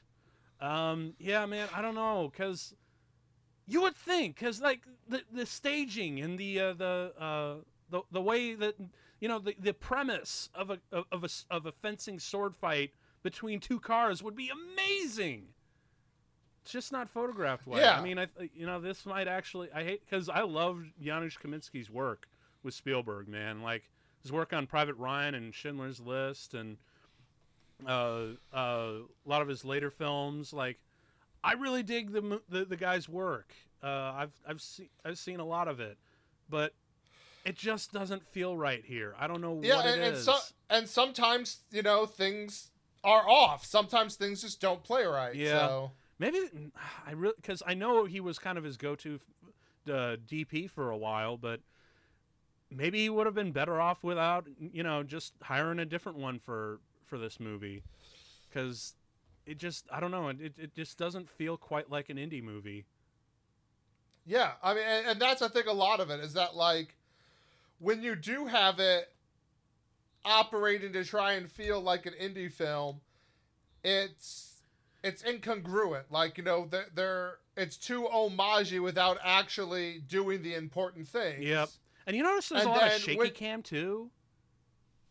What? There's like a lot of shaky cam going. Yeah. And then when you have, you know, like this moment where it's like, oh, this should be classic indie stuff, it doesn't pay off right. It doesn't land correctly. Yeah. Now we have the CG monkeys that, again, just don't look good. I'm sorry. Even this bit where, like, oh shit, we're going on cliffside, so it's a little bit more closer to Raiders. But it's intercut with probably the dumbest thing I've seen in the movie. This, like, yeah, exactly. You're just like, those of you, you're Tarzan yeah, now. Dude, like, for those of y'all watching, like, go to the bathroom, go and, you know, tug one out. Go grab a drink or whatnot, because right. That was, to me, like, that was the low point of the movie. Like, yikes. Because, see, this moment right here, I thought should have worked a lot better. I guess it's just the modern CG compositing that just didn't quite pan out. And I think that's a lot of it. I mean, like, you know, you're telling me this was shot on location, okay, but I just don't believe it. Yeah, exactly. It doesn't look right. It doesn't look like this is. I mean, right there, the background does not look all that real. Yeah. Even though it totally is in many cases. Yeah. Like, I don't get it. I really don't. I want to like this sequence. I really fucking do. Right. Because when you see it storyboarded, it looks amazing. But the way they rendered it just doesn't feel right. Because, I mean, again, there's do you notice how much, like, you know, there's Yeah, I don't know. I don't know if it's the lens they used or what, but and why do we care about the monkey? I don't know, man. But like, and the other thing that I thought was just that didn't quite feel right was, I mean, in besides the the obvious CG, the other thing is like we had handheld sequences. Like, okay, for real. That somebody would be dead if that happened. For real, like again, they made him a little too overpowered and a little too much, but whatever.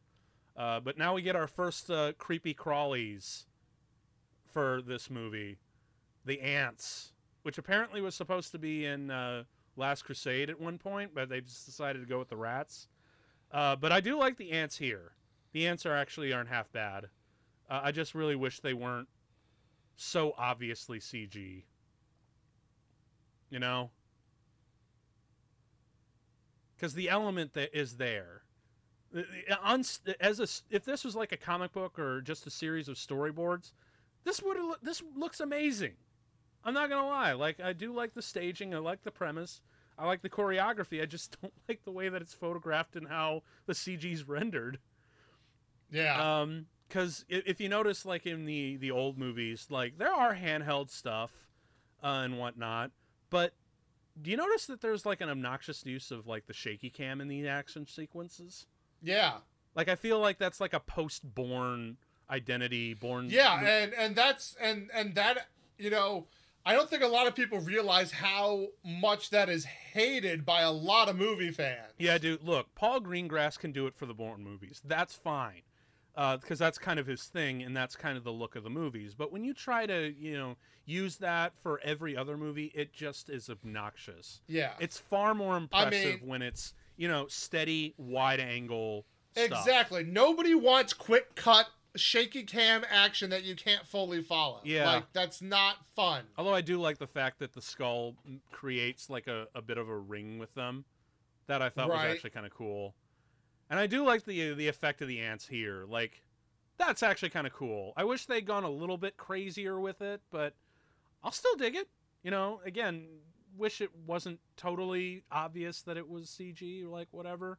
Like, it just doesn't quite feel right, I guess. But I love the concept of it. I like the ants. Just wish they were rendered better. And they probably could have, because, it was 2008. Right. Also, I kind of wish this sequence here was with the fight. Also, well, yeah, with that guy, he's been a punching bag the whole movie. Like, the whole movie. I really wish, suddenly... Yeah, because look at him. Like, Indy's holding his own. Like, can't we see Indy, like, really get his ass beat? Like, you remember Pat Roach in Raiders with that airplane sequence? Indy was about to get his ass handed to him. I kind of wish we had that here, Yeah. Well, but they needed somebody else besides just this flunky. Yeah. I mean, this guy has been on them so much in the movie. It's like, can we have a different flunky, please? Yeah. Although I do like that little bit where he's like, hang on, I gotta just one sec. But yeah, I just really wish that it didn't turn into just like a fist. We're finally getting some blood in these sequences. Yep. And then I thought this was actually really fun. That's actually kind of fun. I'm not gonna lie. I mean, it's not a bad villain death sequence. Yeah, it's definitely the most gruesome in this movie, but it works. Which is kind of an insult now that I think about it. Like, yeah, it works. Where it should have been like, oh, that was awesome. Again, it's just the way the ants are rendered. They're so obviously CG. Though I do like that where he uses the skull to get his hat back. Yeah. That was actually kind of cool. Even if the fucking crystal skull still looks plastic. Oh, yeah. I wish they kept it covered up a lot more. And, here, we're still going. It's still like, no one's gotten away. This sequence is just so prolonged.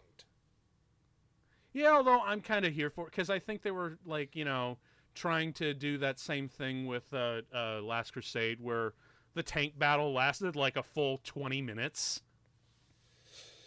Yeah, but you know, I don't know. Like, there's moments where things stop to take a breath, and you kind of need that breath moment after a while. Yeah, yeah. Oh, this moment I thought was clever. Again, it's just not rendered well. Where they go into the tree and then use the tree to whiplash them back.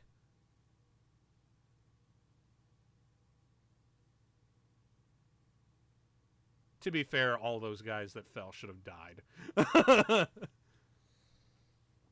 But a lot of this, I feel like, just works better on paper and on a storyboard than it does than the way that these guys made it. Because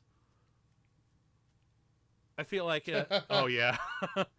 So yeah, another little. I think this was a little callback to Temple of Doom with the raft. Yep. Oh shit. Although you'd think that, like, they survived not once, not twice, but 3 fucking times. Little bullshit, but yeah, whatever. Honestly, like, at this point, we are an hour and a half into this movie. Me as a first-time viewer, at least I was able to gauge that this is the tone of the movie. So, you know what? As silly and impractical as this is, I'll go with you on this. Right, but see, that's it. You're talking about, like, this is the tone of the movie. And that, I think, is where so much of the annoyance comes in, because this was not the tone of any other indie movie. Okay. I would have bought that they might have survived in these last ones. I do like the fact that he takes off the hat and holds it. But this one, they should not have survived. Nope. Nope. Nope. Nope.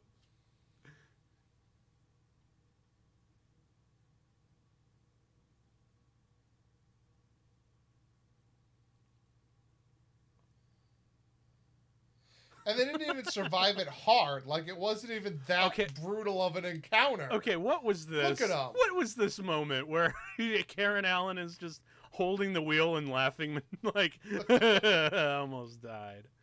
I'm not sure if I like that or I hate it. That I thought was a really cool visual, though.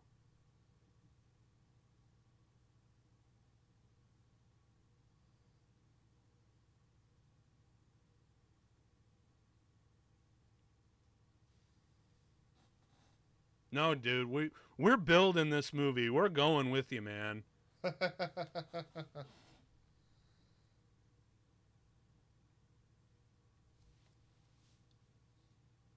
You know, this is actually the what this also has in common with Temple of Doom, other than being the more subpar. The plot, of Raiders and Last Crusade was about finding the relic that the big MacGuffin of the title. Returning this the relic. In Temple of Doom, and Crystal Skull, they're returning it. So I think we found our formula of what not to do for the next indie movie. No Shia LaBeouf. Minimum use of CGI, and if you're going to use CGI, either de-age Harrison Ford or remove effects. Or remove elements. Also, that moment right there? Yeah. These are fresh. They were just used. How do you know what a freshly used torch was like? Mister, I'm not an archaeologist. I didn't go to school. Yeah. Yeah. Also, you notice how they're nicely dry now? Yeah. Clean and dry cut. No dust, no mud. Not still soaking wet. But, what was it? So, no Mutt Williams, bring back the Nazis, have you finding the relic instead of returning it, and new cinematographer. Yeah. That's the code. There's probably a lot more to it, though. And have fucking Indy fire his gun. Right, and I think a lot of upon rewatching this, a lot of my frustration, very much comes from the fact that it's like they put so many elements in here that should be good indie elements, but they just cannot get them to mesh correctly. Yeah, and it's frustrating. It's like, oh, you had a recipe and you had all the right ingredients, but it sounded amazing, but somehow the ingredients made a terrible dish. Yeah. Maybe it was just the way, they overcooked it or something. Yeah. Or undercooked it, rather. Actually, undercooking feels more of a better analogy, because they're holding back on us. Yeah. They've been holding out on us for a while. Now,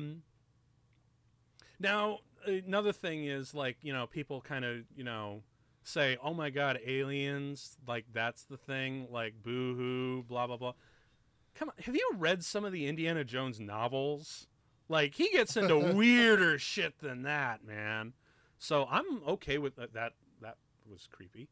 I'm okay with the idea of, bringing aliens or interdimensional beings, as they're called, into this. And we got this stuff. And again, like, going back to what I said earlier, it's like they keep bringing out villains without a reason. Yeah. Because, again, are these guys protecting the ancient ruins or whatnot?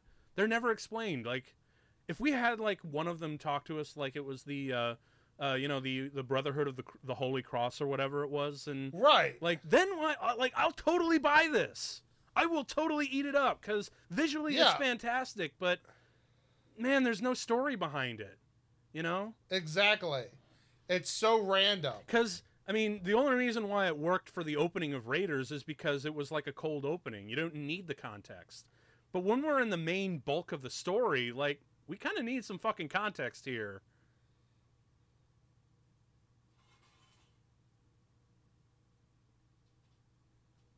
I do like the costume design, though.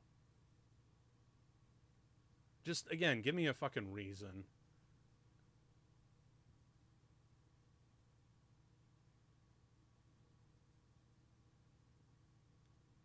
Oh, shit.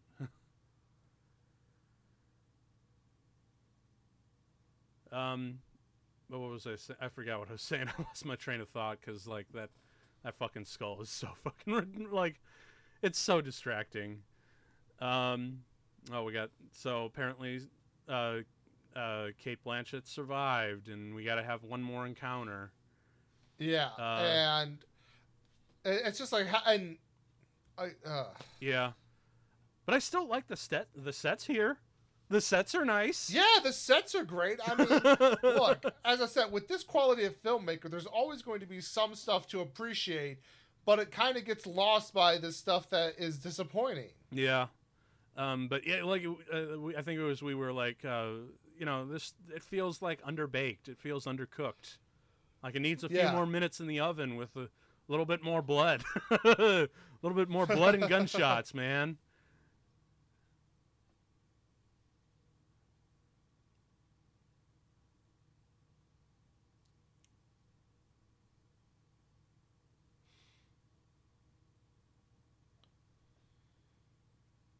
Ooh, the John Williams theme here with the trumpets kind of makes me think of the War of the Worlds that he did with Spielberg.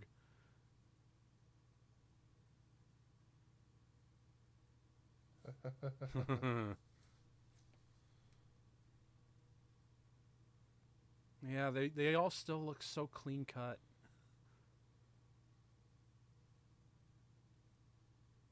Saw that coming.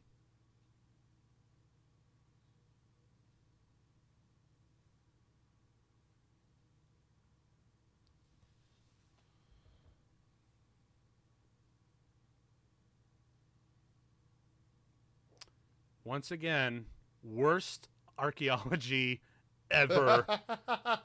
You gotta open something up. Let's bash it with a rock.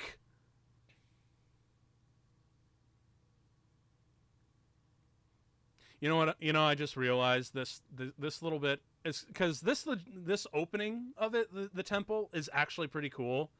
But I feel like the sand bit was a George Lucas note. just to piss off piss off Darth Vader. I don't like sand. It's rough and coarse and it gets everywhere. This was really cool. And I did like this shot right here where it all goes in. Boom. Yeah. And the what is it? The staircase that is that's retracting inwards. Like this I thought was a lot of fun. Apparently, again, this is all a real set where they actually had this shit moved around. Oh, I love that, where they got the guy in the spear. But yeah, like that's an actual set. Like they're actually moving around, and there's like and it's a deep abyss on the way down. Wow. They actually just had some safety harnesses for the actors, just in case they did misstep. Well, yeah. And they removed them, obviously. But I just thought that, wow, they actually built this whole pit with retracting staircase. Like, that's actually kind of cool. Just an FYI, I hope everything's good on your channels, because for some reason, like the last time, you're coming in sketchy again. Oh no, we're good. Good. Yeah. Because yeah, for those of you who listen, like I'm all the way out in Cincinnati, and Sean, you're further up north. You're what was it? Toledo area. Yeah. Okay. So we got to do these things over remote, but even if we were like, even if we live right around the block, I feel like we'd be doing this remote anyway, because COVID is happening. Yeah. But yeah, I still really love the sets here and the highlights, because and what's actually really weird, these sets, especially like right here, these are probably the most realistic of the sets in retrospect, because a lot of it felt a little Hollywood. Yeah. Now it's like we're actually getting into a little bit more greasy and grimy a little bit. So, but it's also interesting when you look at those spikes, though. It's like and their size of them. Like, the only way people are ending up on those is if you are a very large group of people. Mm-hmm. Oh, Mackey's... Oh, man. Leaving behind trackers to get them there. Oh, we got a little homage to J.J. Abrams with the fucking sunbeams and lens flares. Yep. God help us if J.J. Abrams ever gets his hands on one of these. No. Like, especially the fact that Indiana Jones 5 is supposed to be like the last one. Boy, I'd hate to see that, because as much as I admire J.J. Abrams, the guy cannot fucking end a series to save his life. Yeah, I mean, look. Some of his standalone work is amazing. Yeah, man. Like I really love a lot of his stuff, and some of the, like, Mission Impossible 3 was amazing, but like and I still kind of like Force Awakens to an extent, but man, Super 8. Oh geez, like Super 8 was awesome, but like when you look at Into Darkness, Lost, and Rise of Skywalker, it's just like, yikes. Like, you're a great person to start a franchise. To finish, oh my god. Yeah. Give it to someone else, anyone. Yeah, his whole mystery box thing's a little Yeah, although I would have been interested if he had a hand in this movie. Because indie movies like this one in particular, it does need a little bit of mystery. Well, it's almost like he did. After all, how much sense does this ending make? God damn it! Plus with the shaky cam and shit, like, as I know he does that a lot, and it's just like, damn it! You're totally right. I do like the mechanism for this shit, though. This is actually kind of fun and cool. Because it feels like a theme park opening ride. But you know what? That's actually a compliment to me. Like, I actually dig that. And then we have the the chamber of the skeletons, where the gods dwell and remain. And yeah, now, you know, for those of you listening at home, apparently there is a little hieroglyph of C-3PO and R2-D2, and I think even E.T. In the background. So I've never been able to spot it, but, you know, if there's like a moment where like, oh, it's right there, like, you know, just blurt it out in the comments. You'd probably have to pause and really look for it. Yeah, just like blurt it out in the comments, like, so we can actually see it in all its glory and whatnot. Oh, you know what would have been amazing if we actually got to withhold seeing most of the skull until this moment. Because that's the thing that happens when you withhold visual information from the audience. When it does become prevalent, it becomes that much more powerful, you know? Yeah. And that was the other thing that the Indiana Jones movies were really good at. They were really good at maintaining the mystery behind the MacGuffins. Yeah, exactly. And I really hate to say it, as cool as it's like, you know, skeletons made of crystal and whatnot, and it just might be the photography. It might not be the actual prop design or anything. But they feel plastic. I'm sorry. I don't know why. Yeah, a bit. I mean, the skeletons look slightly better than the skull. I think it's because, you know, they're played in the wide shot and not like in close up like this. But I don't know. Although I thought this moment was kind of really cool and unexpected, where it just leaps out of her hand and it gets reseated like the rest of them. Right.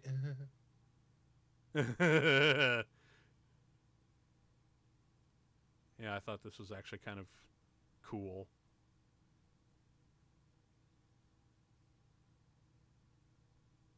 Good sound design though, with the like the glass, that ethereal like thing.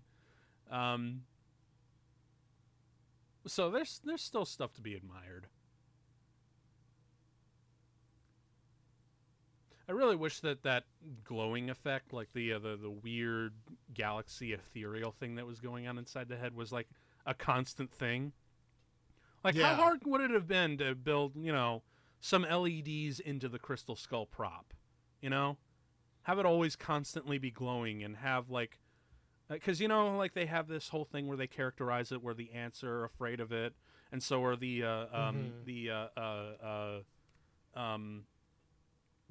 local tribes, people, whatever they are, how they kind of react to it. That's fine and all, but if you're going to really show the MacGuffin off this much, you should make the MacGuffin a character in and of itself, you know? Yeah. Like, because now, oh man, now I'm mad, because, like, they should have made the Crystal Skull a character. Yeah. And maybe it would, like, use Oxley's character to, like, speak through him. Like, how crazy creepy would that have been?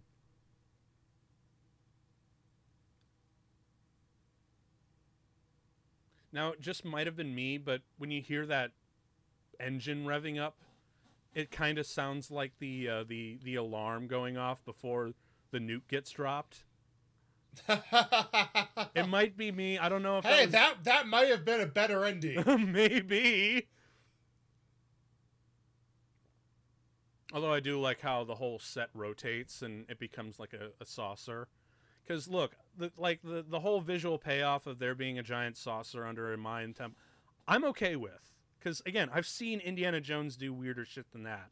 And the fact that it's kind of rendered sort of badly sort of actually works for it, because, you know, it is calling back to those B movies and whatnot. That's like the one shot where I wouldn't mind if it was kind of rendered bad in terms of the CG and whatnot. But, yeah, like... Yeah, interdimensional beings. Like, they're going into the space in between the spaces, or whatever the... Like, dude, they're fucking aliens. We get it. It's okay. You can say it. These movies are silly. You can say that they're aliens.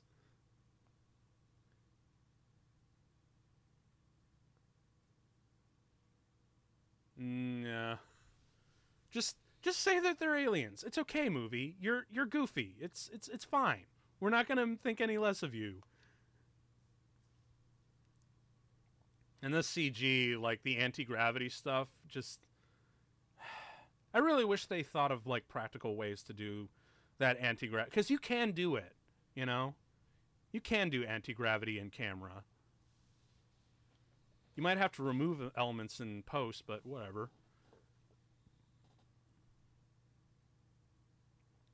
Dude, for real, forget the money. Come on. Just got to show off how the greed is the destroyer of the character or whatnot.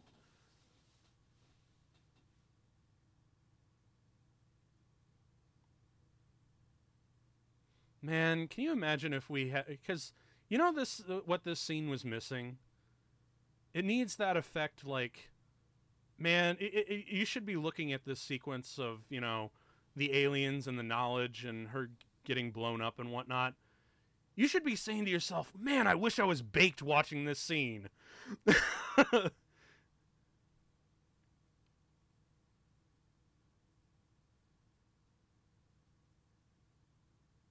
Like this, where the alien gets all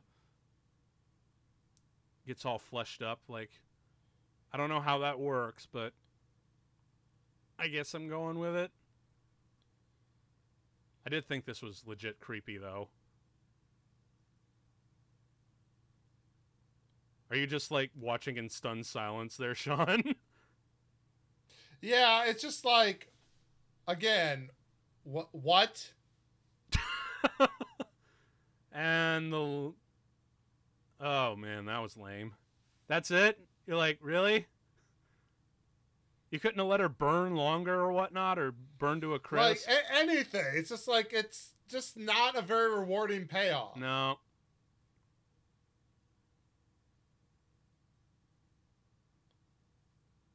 And again, the CG enhancements. Like, I know that they did a lot of this stuff practically and whatnot, but the enhancements that they added is just so distracting.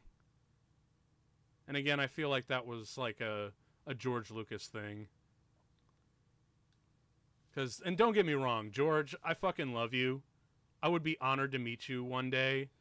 But you really do just need to have some other writers to tell you no. Just no, darling. We love you. We love you very dearly, but sometimes just no. Don't do that. Don't do the thing, George.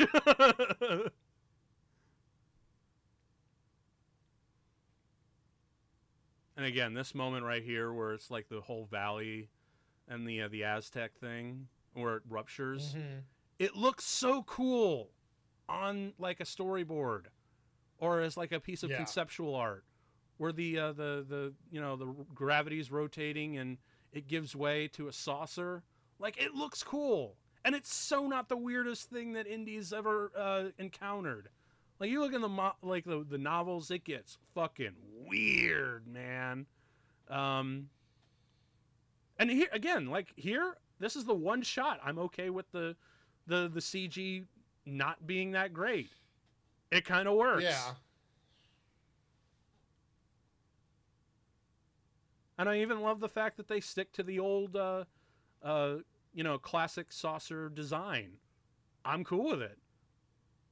It fits, so, but it's just the rest that just don't work for me.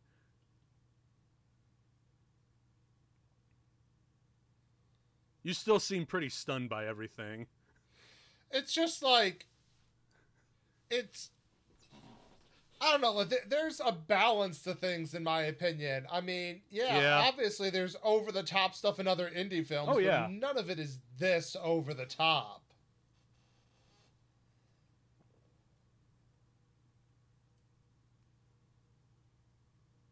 Yes. Just say they're aliens, dude. It's okay. Right? Like, these movies are silly. They're crazy. It's fine.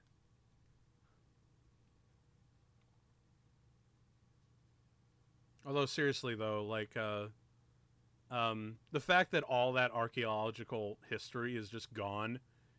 You'd think Indy would just be on his knees like, no! Right.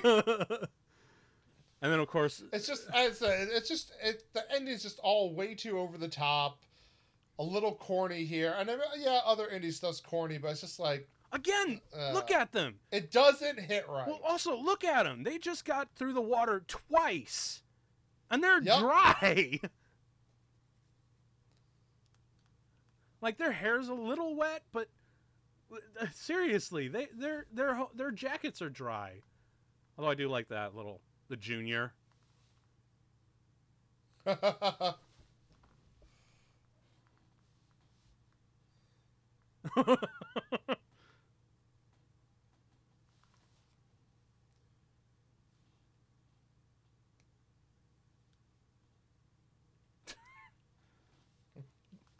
Although I do want to know, how do they get back home from here?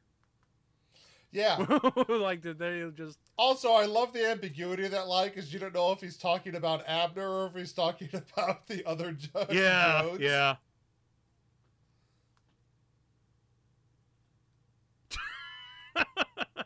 For real, dude? You couldn't have told me that until... but, like, before I started?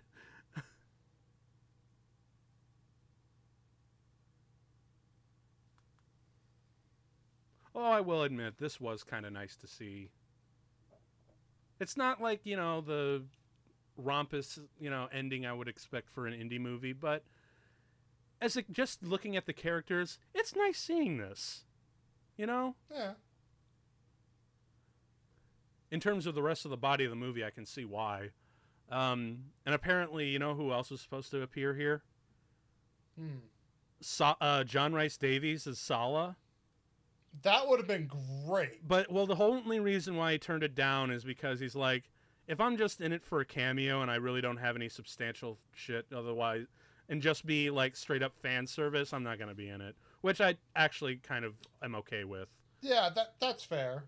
But apparently, you know who else George wanted in this sequence? Or it might have been George or Spielberg. Apparently he wanted Short Round all grown up and Willie here.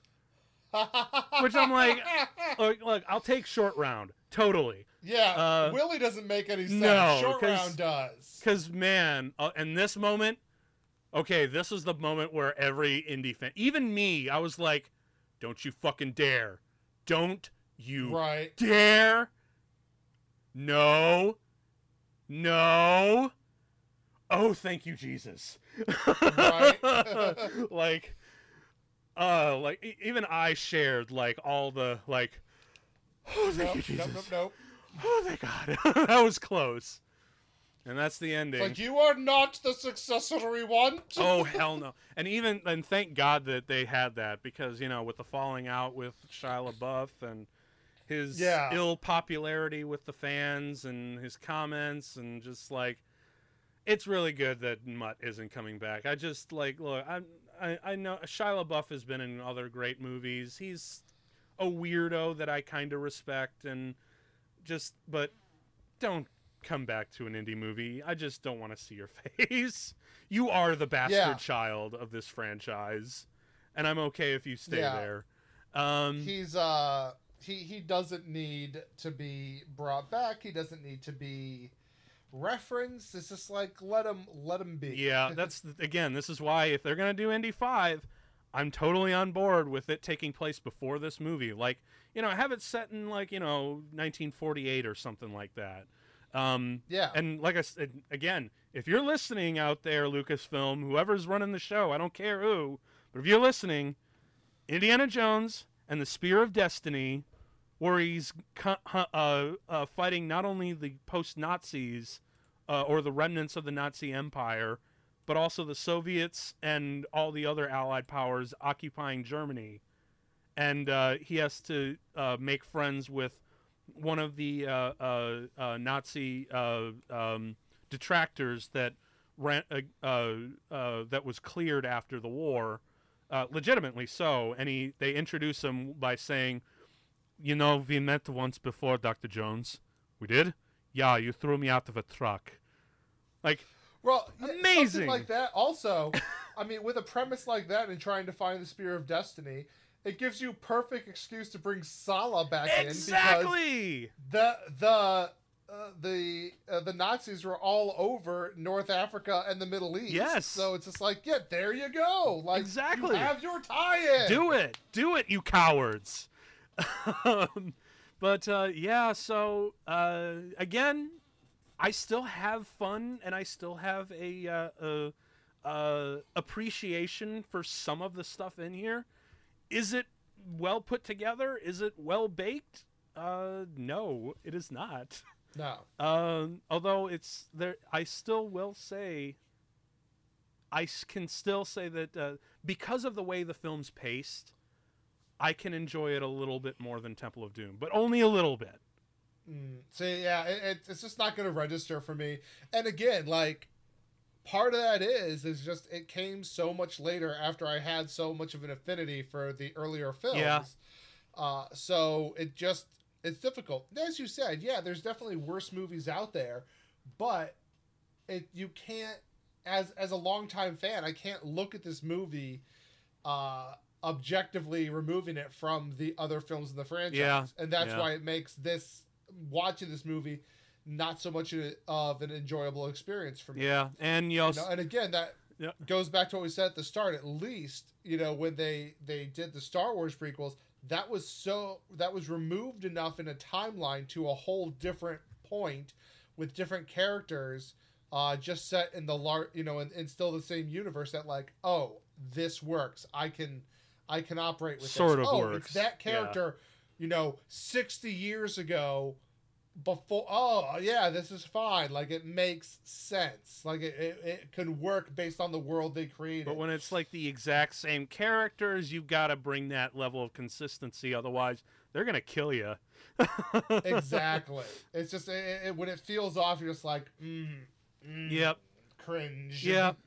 And again, like, it's like. Because I know even Harrison Ford is kind of mixed about it. Like, because there's so... I guess it's kind of a miracle looking back at, Last Crusade and Raiders that shit just kind of fell together perfectly. Like, because, as you know, they were dealing out a whole ton of different ideas. Like, for last... props made at Stan Winston. God rest his soul. Well, I mean... But when you talk to almost anyone about making a movie, they will tell you that it's nearly a miracle that any movie even gets made. Yeah. Let alone that it ends up being good. And a lot of it, I think, is like lightning striking. Yeah, it really is. I've seen a lot of movies that had great premise, and a decent cast where it's just like, oh, that just wasn't executed the right way, or just was a little off. And it didn't work. And you could see why it's like, man, with that premise and that cast, like, this should have been amazing. And it couldn't get there. So it really is, catching lightning in a bottle. Yeah. And you can't always predict how that's going to happen. Heck, a lot of directors that I love have movies, on their resumes where it's just like, yikes. Oh, you did that one. Wow. But, that's fine because it humanizes them. You have to get... there's a measure of getting your feet under you, getting your feet wet, and you can have some missteps, but you know what? Those experiences lead them to do it better the next time. Usually. Exactly, So, and hell, sometimes they really do. Like, you remember when Ridley Scott was in the early 2000s was just like crapped on, and then, he comes back with something like The Martian. Yeah, dude, it's like amazing. So, his career is an amazing, like, high and low period. Well, but Scorsese's done a lot of the same things. Scorsese will sometimes bring in films where you're like, oh, but it's like, man, when Ridley Scott is on, and I mean really on, he does deliver some amazing films. Totally, dude. And look, I'll straight up, one of the most underrated films and underappreciated films in my book, of the last 20 years. And you have to watch the director's cut because what they did for the theatrical release is insulting. Kingdom of Heaven. Yeah. That movie is brilliant, particularly with how much dialogue they tried to actually lift from the historical record in some cases. Like, there are straight up scenes where it's like, this is so close to how it actually happened. That's amazing. Yeah, I heard the same thing. Like, Kingdom of Heaven, like, gets shit on only if it's the theatrical cut, though. Which is why people are and because, you know, like, the critics that's the version all the critics saw, so it doesn't quite get the amount of love that it really should, because it's like, no, there's this other version that's way better.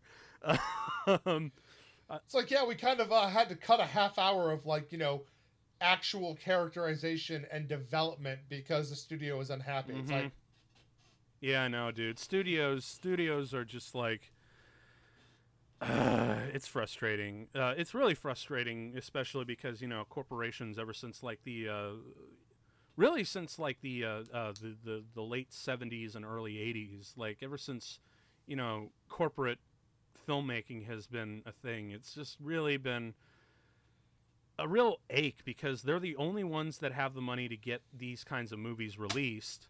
But at the same time, they have all these parameters because they have to, you know, adhere to these statistics that, you know, focus groups and things like that have to acquire, which is, you know, like the reason why movies like Ant-Man with Edgar Wright, why he was just like he was looking at all these parameters for and constraints that, you know, the corporation was giving him, and he's like, fuck off, I want to do my own thing. Like, and they just fired him off, which is like, well, yeah, that's one of the reasons on a lot of those kind of movies you're going to end up with younger directors. Like, they want somebody who they know can handle the actors, and really almost everything else they want their machine to handle because they've established how they want things to go. They're employees. So you're there. Yeah, well, I was going to say they're employees, not artists, really. Exactly. And you know, to a certain extent, maybe this movie feels the same way. Like, Spielberg came back as an employee and not an artist per se. It's arguable, I guess, because again, they had all the original producers. Lucasfilm wasn't owned by Disney yet. You know, Spielberg was obviously and Lucas was very passionate about it. Even Harrison, most of the players were very passionate. I don't know. I know Star Wars was sold. Did he sell like the Lucasfilm branding? I thought he just sold Star Wars. No, actually, I'm pretty sure it was Lucasfilm entirely. Huh. Yeah. So, if we do get an Indy 5, I think it might be released under the mouse. You know, actually, I'm just I want to make sure, because I'm 90% sure that's the case. Because, Lucasfilm is now a subsidiary of Walt Disney Studios, which means that not only Star Wars is owned by the mouse, but also Indy. Man, someone's like, get that mouse under control, man. Like, that's just too much. I'm going to quote Morgan Freeman from The Dark Knight. This is too much power for one person. Dude, now that they have Fox, like, it's insane. Oh, dude, like, I don't know how that was legally able to happen. Well, legally, the way they're able to get away with it is because they call them they're allowed to keep their original names, their original company names. They are just subsidiaries, therefore not a part of the actual Disney company or the Walt Disney brand. Gussy it up however you want. I know a monopoly when I see Oh, no. They're totally... I'm not defending them at all. I'm just saying that's legally how they're able to get away with it. Which is bullshit, honestly. Well, you know, back to the point. You know, we'll see what happens going... Yeah, it's like, man, we've really got off topic. We'll see what happens going down the line if they make another one. But, you know, after this one, I don't think there's any longtime fans who are like, please give us another Indy. We're just kind of like, please let it die. I really do want to see one more Indy. I wouldn't mind. Just give me a really good story. Well, but that's just it. Well, yeah, everyone would love to see a good Indy. But if we get another movie like this, it's just like, do you have to kick the corpse? And you know what? Maybe they do, because it is indie, and he does kind of have a habit of desecrating corpses. So why not his own? You know what? Let's just go for it. Because honestly, I'm still all in for an Indy 5. Because again, I choose to give these things the benefit of the doubt, and I just refuse to deliberately hate on something. Unless it's something like Michael Bay's Pearl Harbor, then that deserves all the hate. Well, as I said, I mean, I didn't discount the things that were good in the movie. It's like, obviously the music's good. There's going to be some shots and moments where it's like, oh, that's really cool and well done. But and as I said, I'm not shitting on the movie. I'm not being hateful because of hate. Yeah. It's just like, it doesn't hold up to what indie films have always been for me and always were. And, as I said, I pointed out those moments. It's like, oh, these things don't come together. It's like, there's no explanation for this. This is a non sequitur. This doesn't make any sense. It's like those moments just take you out of it. And they had them again and again and again. Yeah. And it's just like, Mm-hmm. And so, like, because of all those little things, it's like, you know what? Is this the worst movie ever? No, of course not. Yeah. But is it one I want to revisit? Not really. Yeah, I mean, it's something like, well, if it's if it's available to watch on like an airplane or on cable when you're visiting old parents or grandparents, yeah, sure, I'll watch it. Why not? But to actively revisit it, unless it's like a big marathon thing or whatever, yeah, not really interested in rewatching. It's fine. But again, I still just want to reiterate, because I know you differ with it, because I have to state my elephant in the room, which is I still kind of like this one a little bit better than Temple of Doom, but that's only because it's paced better for me as a late bloomer indie fan, because Raiders, like, they had those action beats and they had that sense of fun, and Temple of Doom literally was just like either gross out stuff or just pain and torture for the middle hour of the movie. And it wasn't, and it was only the beginning and the very end where I'm like, yay, Indy, go get him, yay. At least in this one I could be like, oh, Indy, yeah, go. But I was doing that consistently, and I wasn't just waiting. So I guess that's really what it comes down to.